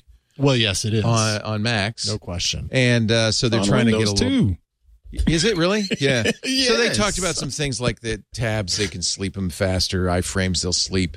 There is a power setting on Chrome, which only gains you 30 minutes. But they claim on a MacBook Pro 14-inch, you can get 17 hours of video time. Okay. That's nice. Nice. Watching videos for 17 hours. Yeah. All right. That's about as long for all those times that I'm watching videos for 17 hours. Yeah. As long as a baseball game, I think. Is what they're trying right. Little bit longer. Just a smidge. Waymo's starting autonomous testing in LA with no human driver. Waymo, didn't they announce, was it Waymo or no, it was Cruise that announced 1 million hours without a... it was Cruise. That's amazing. Everywhere now you're starting. So I said earlier in the show that, full self-driving was a kind of AI that hasn't taken off, but I guess it really has. In some ways it is. Yeah. Not taken off in the way of we're all riding around in vehicles every day that are driving themselves. But this is where it begins, right? This is where that trend begins. Oh, it was Waymo. Waymo, 1 million miles with no human driver on public roads. So that's a lot. They have even more with a safety driver, 8 million miles. Now, they also revealed that they'd had a couple of accidents, bunch of fender benders, but for 1 million miles, that's a lot better than a human. Absolutely. Why doesn't Waymo get as much press as Tesla? Because you can buy a Tesla. You can't. Waymo's limited to a few markets: Phoenix, it's like a concept San car. Francisco, L.A. And so that's why I think most people don't have any experience. I've never ridden in a Waymo. Have you? Nope. You've never been in a Waymo. But you raise a really important point because Waymo actually does it, and Tesla just keeps on promising it. Well, Tesla's kind of admitted in filings that it's what so-called full self-driving is level 2 driver assist, which isn't really much. Yeah. So we now know that's just a marketing term when Tesla says FSD. We talk about regulation, and I sound like a libertarian in these moments when we do. If you're going to regulate anything, self-driving cars seems to be the thing you'd want to regulate from the get-go. Yeah. Well, they are technically. It's just but the way Musk gets away with stuff, they haven't done it aggressively. Turning crap on. A lot of people complain about NHTSA, which sets the national standards that they've kind of the National Highway Transportation and Safety Administration has kind of given Tesla a free pass. Not so much these days. They're getting more serious about it. But they should never have been allowed to call it autopilot. No. That's not good. No, agreed. What else you got? Magic Eraser, a defining feature of the Pixel devices, coming to Google One subscribers via the Google Photos app. So it's not limited to Everybody Pixel devices with a Tensor chip. You get Magic Eraser, and you get Magic Eraser. Even iPhone users on Photos get Magic Eraser. You can do we get it? Things. Do we have it yet? Should I try it? Oh. It says starting on Thursday. So that would be tomorrow. going to be rolling out to Google One subscribers using the Google Photos app. But yeah, that's Android, that's iOS, all Pixel users, not just as it's been limited to the 6 and the 7 so far. So Nice. there you go. Pretty cool. Remove items from your photos to your heart's content. Yeah, I would. Yeah. It's a feature that I never use. Does it work? But, No, you don't use it? I mean, I never think to use I just don't spend a whole lot of It time works editing fairly well. photos on my phone, I guess. You know? It works fairly well to be. Lightroom used does on this, the Affinity phone. Photo. A lot of programs do it, right? Yes, sir. I would still lean on my trusty Photoshop for some stuff, but Oh, for sure. I've played around with it recently, and like say I wanted to take a picture of the living room or something, but Kylo was sitting there, Right. so I'll erase Kylo, but Kylo's shadow is still there. So now I need to go back in You and got to erase fix the shadow. Kylo's, and then you're hoping that it gets that right, and sometimes it doesn't always do it. But the average consumer would totally be fine with the results that happen. But me, on the other hand, I'm probably just going to go into Photoshop and fix what I need to fix. Yeah. I have to say, it'll be on iPhones, and maybe this will be fixed, but Google Photos can't handle the iPhone format, the high efficiency. Oh, the HEIF. Interesting. High efficiency. High efficiency. I don't think it can. Oh, wait a minute. As a Google One member, you get access to extra editing features. So maybe they did add that capability. Maybe it's their own. And a quick tip, the Magic Eraser, depending on what you're trying to erase, it works best when you zoom in and then do the eraser. Oh, okay. Yeah, I have a bunch of stuff because I'm a Google One subscriber, but not yet Magic Eraser on Coming tomorrow, on iPhone. maybe. Yeah. Nice. But I already had that. Didn't I already have that on the Pixel? Yeah, It was already you on would Pixel. already have it on your Pixel. Yeah. The 7, and the 6, the 6A. And on the Pixel, God, I think it's integrated into the camera, not necessarily the Photos app. Limited RAW we're on support, the it even edge. says. I shoot a lot in RAW. I probably shouldn't shoot so much in RAW. You got to be eating up your photos cloud storage. What the hell? You know what? I still That's have one of free, those things. free We have the unlimited raw original support capability. on Amazon Photos, so I just upload it to Amazon okay. as well. Well, there you go. And then I think I don't have to upload the originals, or I can't upload the originals on Photos, right? It has unlimited. You have to turn it on if you. I don't know. Have to turn it on. Yeah. Yeah, Google might try and opt you into original size by default the first time you launch the app. Right. So you'd have to say. And so you just, you specific. either do that, or I think they call it high quality, which is like a lower res, but high enough in my opinion. How often For am I most pulling people, it photos is. out of my photo reel and blowing it up to a Right. wall size image? Like I'm never doing Exactly. that, so who cares? Magic Eraser. There it is. Yeah. Tap to erase highlighted suggestions. Click or brush to erase more. Yeah. It doesn't have any suggestions because this is a perfect fit It's like, photo. this is amazing. But let's Don't remove let's it. erase my wife. I dare you to try to erase her. I dare you. No, don't do that. No. Oh, boy. For that one, just circle it. Just circle it. For that instance, circling would work totally fine. Oh, because Well, we'll see what it does. Oh, it's a ghost. She's Look at almost gone.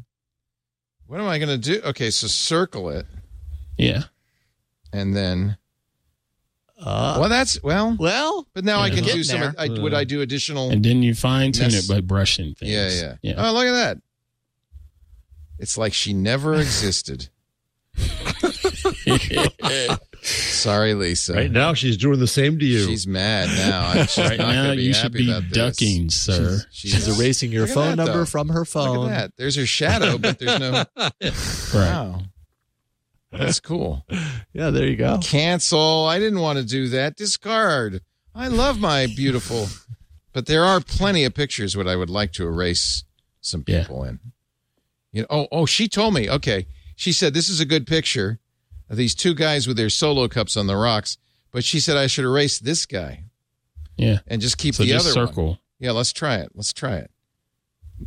They don't know they're being erased. Zoom in first, she said. Zoom in first. Zoom in just a little. But at first I have to to pick it, right? It's under Tools, Magic Eraser. Okay, it's going to suggest, it has no suggestion, but now I want to zoom in just a little. and just Not erase. that far. Yeah, and then in. circle. because he wanted to still think about the. He didn't know he'd be pixels. Oh my God! Yeah. Where did he go? Would you even know if you didn't know? Oops, undo that one. So now when you zoom out and look at it, it's like he never was there. That was awfully. They should have named the tool Stalin. Yeah, Stalin. Look at that. There you go. Now it's actually it is a better picture. Yeah. Just so for most people, that's totally going to work. No kidding. Fake news. Wow. Deep fake. Well, now what I could do is save a copy. Yeah. So I have the original. Wow. So you have the original with that random guy. So I do it. And then let's see. There's two guys there. Guy. Two guys there. Yep. And go here? No, one guy. No more. Random guy. That's pretty good. Yeah. Okay. Yeah. That's pretty easy. That's nice. Now you'll be able to do that if more you're a Google people One will be subscriber. able to do more that. people. That's right. Yeah. Yeah. Gmail client-side encryption now available to more businesses. Don't get your hopes up. This is not encrypted email, right? Although it does hide it from Google. The feature makes it so even Google itself can't see the contents of the emails it's hosting, with data being encrypted before. Can. It's that plausible deniability. Yeah. Customers have sole control over their encryption keys. So that's, you know what? That's good. And users can encrypt emails they're sending within their organization as well as emails they're sending to other parties, even if the recipient doesn't use Gmail. Well, I wonder what they're using for the encryption. Well, interesting. Client-side encryption for Gmail. And even Google can't see what you're doing. That's a Google Workspace feature. I think that's good, right? Of course. Turn that sucker on. Yeah, until encryption is illegal, let's go all in on it. So, and I think people know this. The data is encrypted at rest on Google's servers and in transit between Gmail accounts, but the keys aren't held by you. They're held by Google. Mm-hmm. So if they were subpoenaed or whatever, they still would have access to it. So all they're really doing is handing the keys over to the client and saying, we don't have them. We don't have them. Out of our hands. Well, speaking of your hands and things being in or out of them, the Pixel Watch, that was a horrible segue, will have... A for effort, Jason. Thank you. Sometimes it feels right to try and segue. Fall detection coming to your Pixel Watch. This was something that we've known about for a while. We could have used that getting out of the studio, Leo. Yeah. You know, my Apple Watch did not say you've just taken a fall. But the other day I was making the bed and it said, did you just fall? No, I was fluffing. I was merely fluffing. So the worst thing is, so at first it'll say, did you just fall? If you don't see it or feel the buzz, it will then go, whoop, whoop, calling 911. No, stop. I really, so far I've been able to stop it, but it happens more than it ought to. Kind of frightening, actually. Yeah. What's the push-ups you do, where you have barbells and you lift one and then you put it in and you do the other one like that? That's you doing a bent over row, something like with that. Your push up, something with it, something, and that's the one that sets it off every time I put down the dumbbell, and it goes working on those lats. Yeah, get my lats. I was just fluffing, Google. Okay, so now you too, and Pixel Watch owners will have that fine experience. There you go.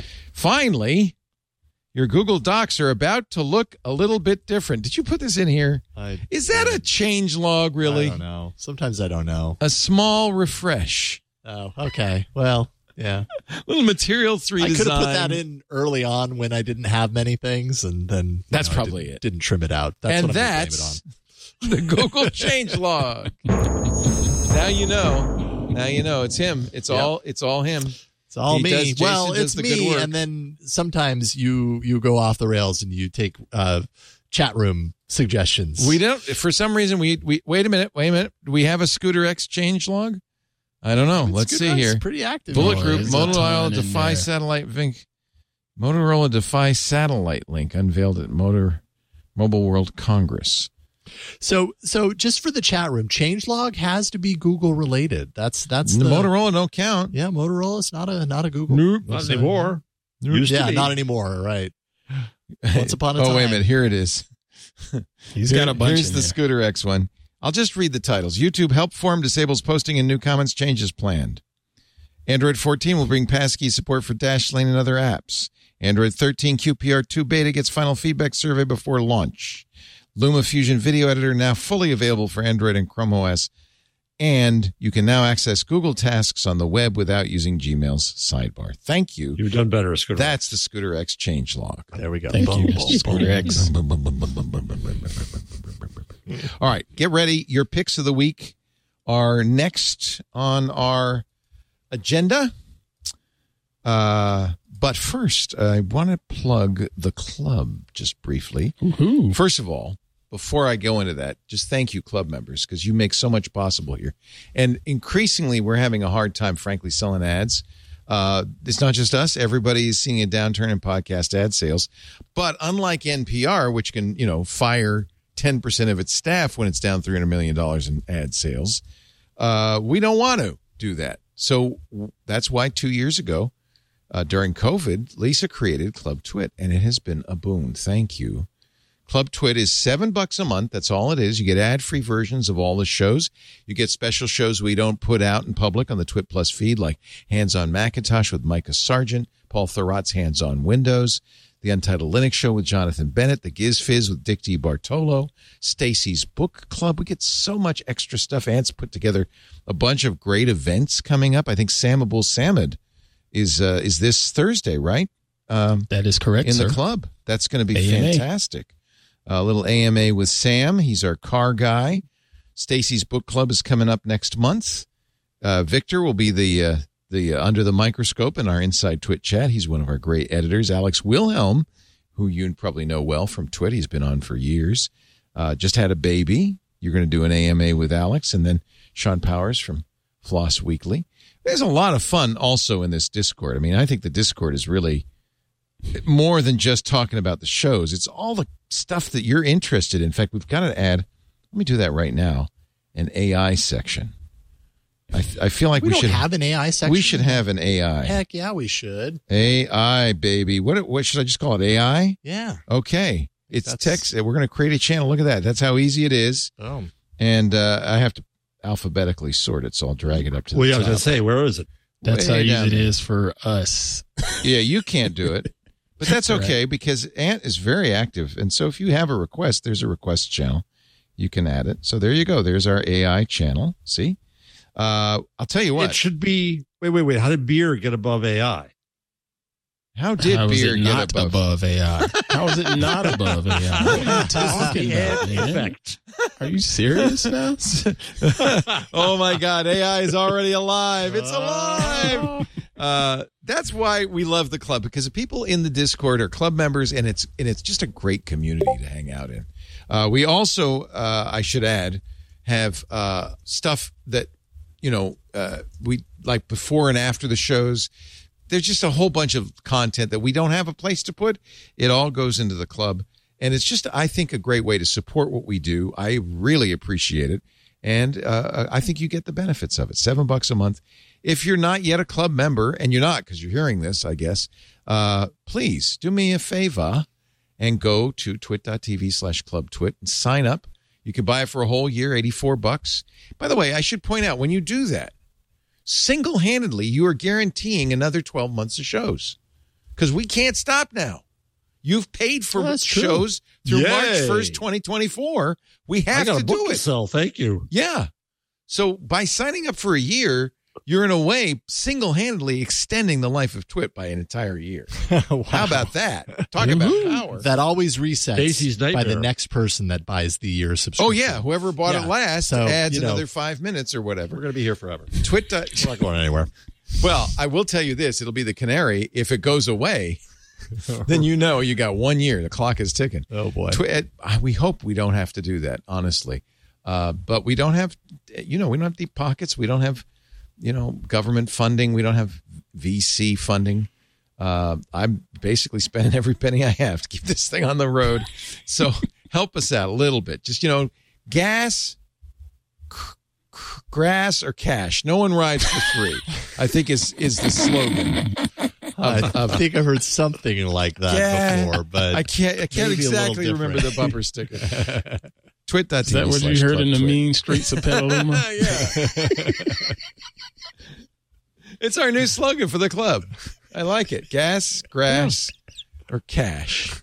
No one rides for free. So, Leo, go back to the Discord screen you just showed a minute ago. I want you to scroll down. There was a neat illustration. Not that. No, scroll where you were. I didn't see it on my screen. I don't know why. Keep going. It was somebody sitting at a desk with pictures over it. Oh, yeah. That's Mr. Nielsen's handiwork. There we go. Yeah. Oh, that's amazing. There you are, Jeff. The young Jeff. There's Ant. There's Leo. And this should have that lo-fi tunes going on in the background. Yeah, right. How did you do that, Mr. Nielsen? He is a master. I think it's Stable Diffusion, right? Anthony's really good. Yeah. You know what? Did you see that somebody got Stable Diffusion running on a phone fully? Yeah, I have it. On phone? On my iPhone. On your phone? Wow. Yeah, I've had it for some time. Offline. Wow. Yeah. I thought you had it on a computer. No. Wow. Well, I have it on a computer too, but I also have it on the phone. And the reason you can do that is because the models aren't that big. And the iPhone has a neural processing unit. I mean, you forget how powerful these things are in our pocket. Yeah. Right? What was it called? I have to remember what it was called. It would probably be in my pictures, my pictures thing. But where is that? Not productivity, that's for sure. The opposite of productivity. Maybe it's in photos. Oh yeah, it is. Draw Things, it's called. It's so. Oh nope. Yep. So this is a paper cut Christmas card I drew with Draw Things. If you've used Stable Diffusion, you'll recognize the interface. That's the Stable Diffusion interface. Yeah. And you can add different. Where is it? Here it is. You can add different models. So it has a lot of the Stable Diffusion models versions. But it also has, Cyberpunk and Tron, and there's an Open Journey style, Elden Ring style. So these are just the models. Now, they're fairly big. You wouldn't add a whole bunch of them. Let me add Elden Ring. Oh, no, I think I already have that. Need to download the selected model over the network. Proceed. And it is, as they all are, 1.6 gigs. But that model is now on the phone, and the phone actually works pretty fast, almost as fast as it would on a GPU-based system. Wow. Yeah. It's impressive. Draw Things, it's called. It's free. It's a Stable Diffusion for the iPhone. That's been out for a while. All right. Picks of the week. Picks. Now, Jason, you don't have to do a pick. You were a last minute. I have one in there. All right. Yeah. What is it? Well, I just thought I would kind of throw a bone for the app Artifact. I don't know if that's been talked about much. Only peripherally, and I'm actually glad you brought it up. I've been meaning to. This is by Kevin Systrom, the guy who started Instagram and his partner.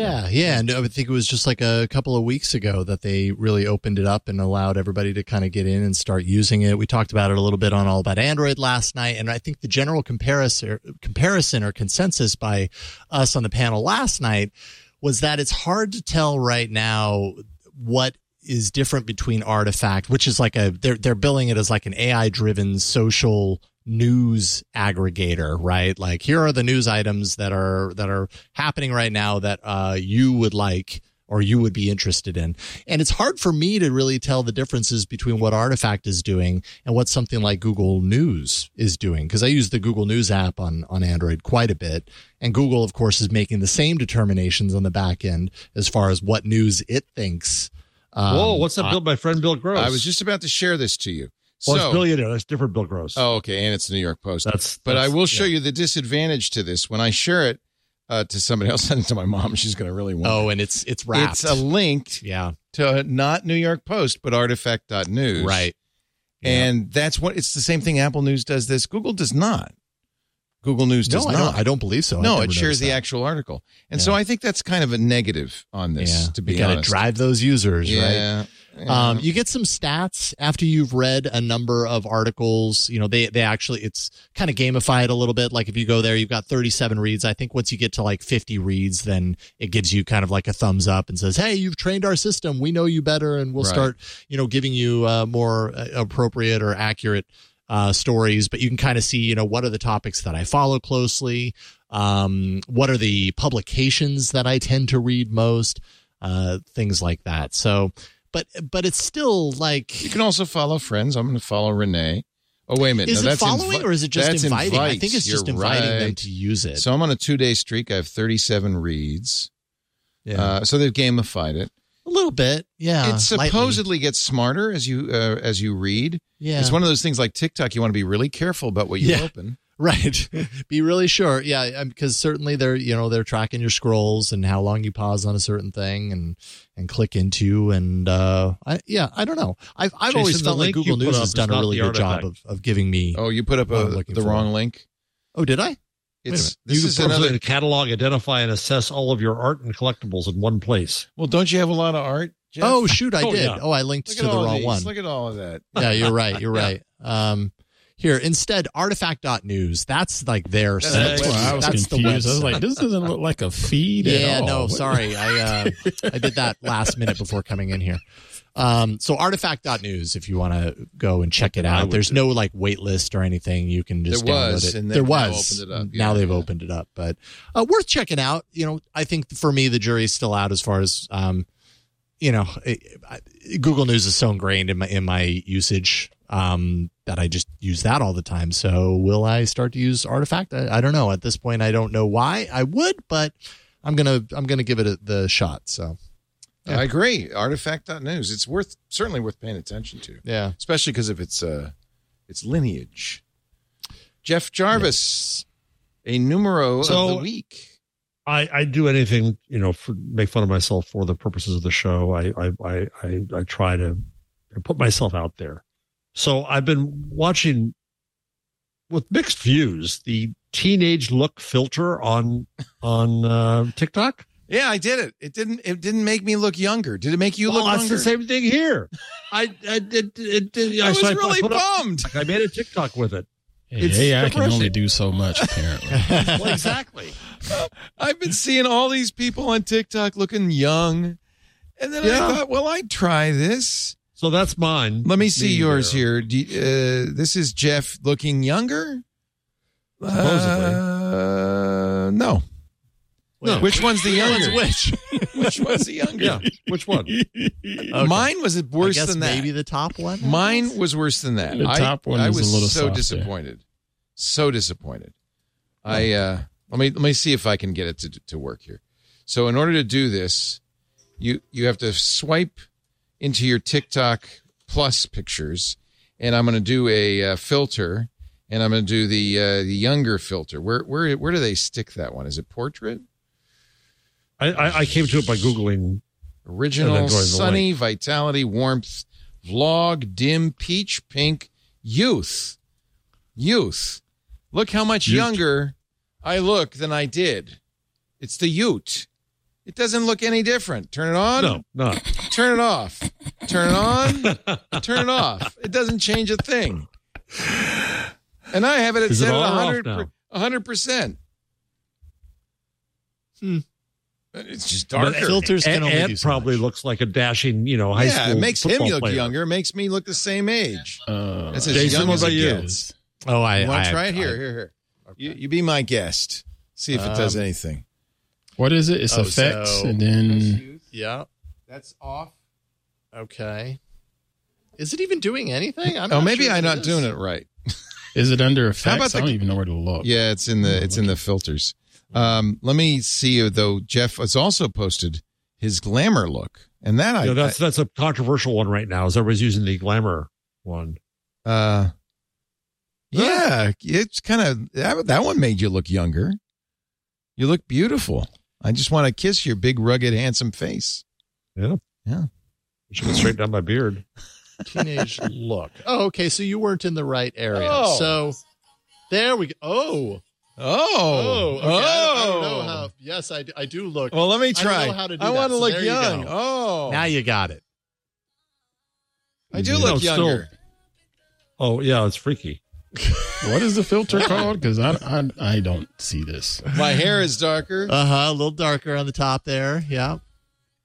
Yeah, it's a little strange. I look like Grandpa Munster. I don't know how that helps. Yes, it does. Okay. Oh boy. Thank you. There's so many filters in here. I know. I was looking at the wrong one. I was looking at youth, but you was supposed to be teenage look. Well, I think you were. Yeah, I think there's a difference between like when you're in the general camera mode, there's like basic filters, and then there's the filter section, which are like all of the like expanded like trending things and stuff. That's where I found that was it. a basic filter. Yeah, it wasn't a good one. Right. Well, now I want this all the time. Oh my gosh. Ladies and gentlemen, it is now time for Ant Pruitt and his pick of the week. Oh my gosh. Let me put this TikTok stuff down because I don't know what I'm doing with it. My pick, Amaran, and well, actually it's Aperture and their other brand, Amaran. They announced some new gear yesterday. In particular, the affordable Amaran COB chip on board S series lights.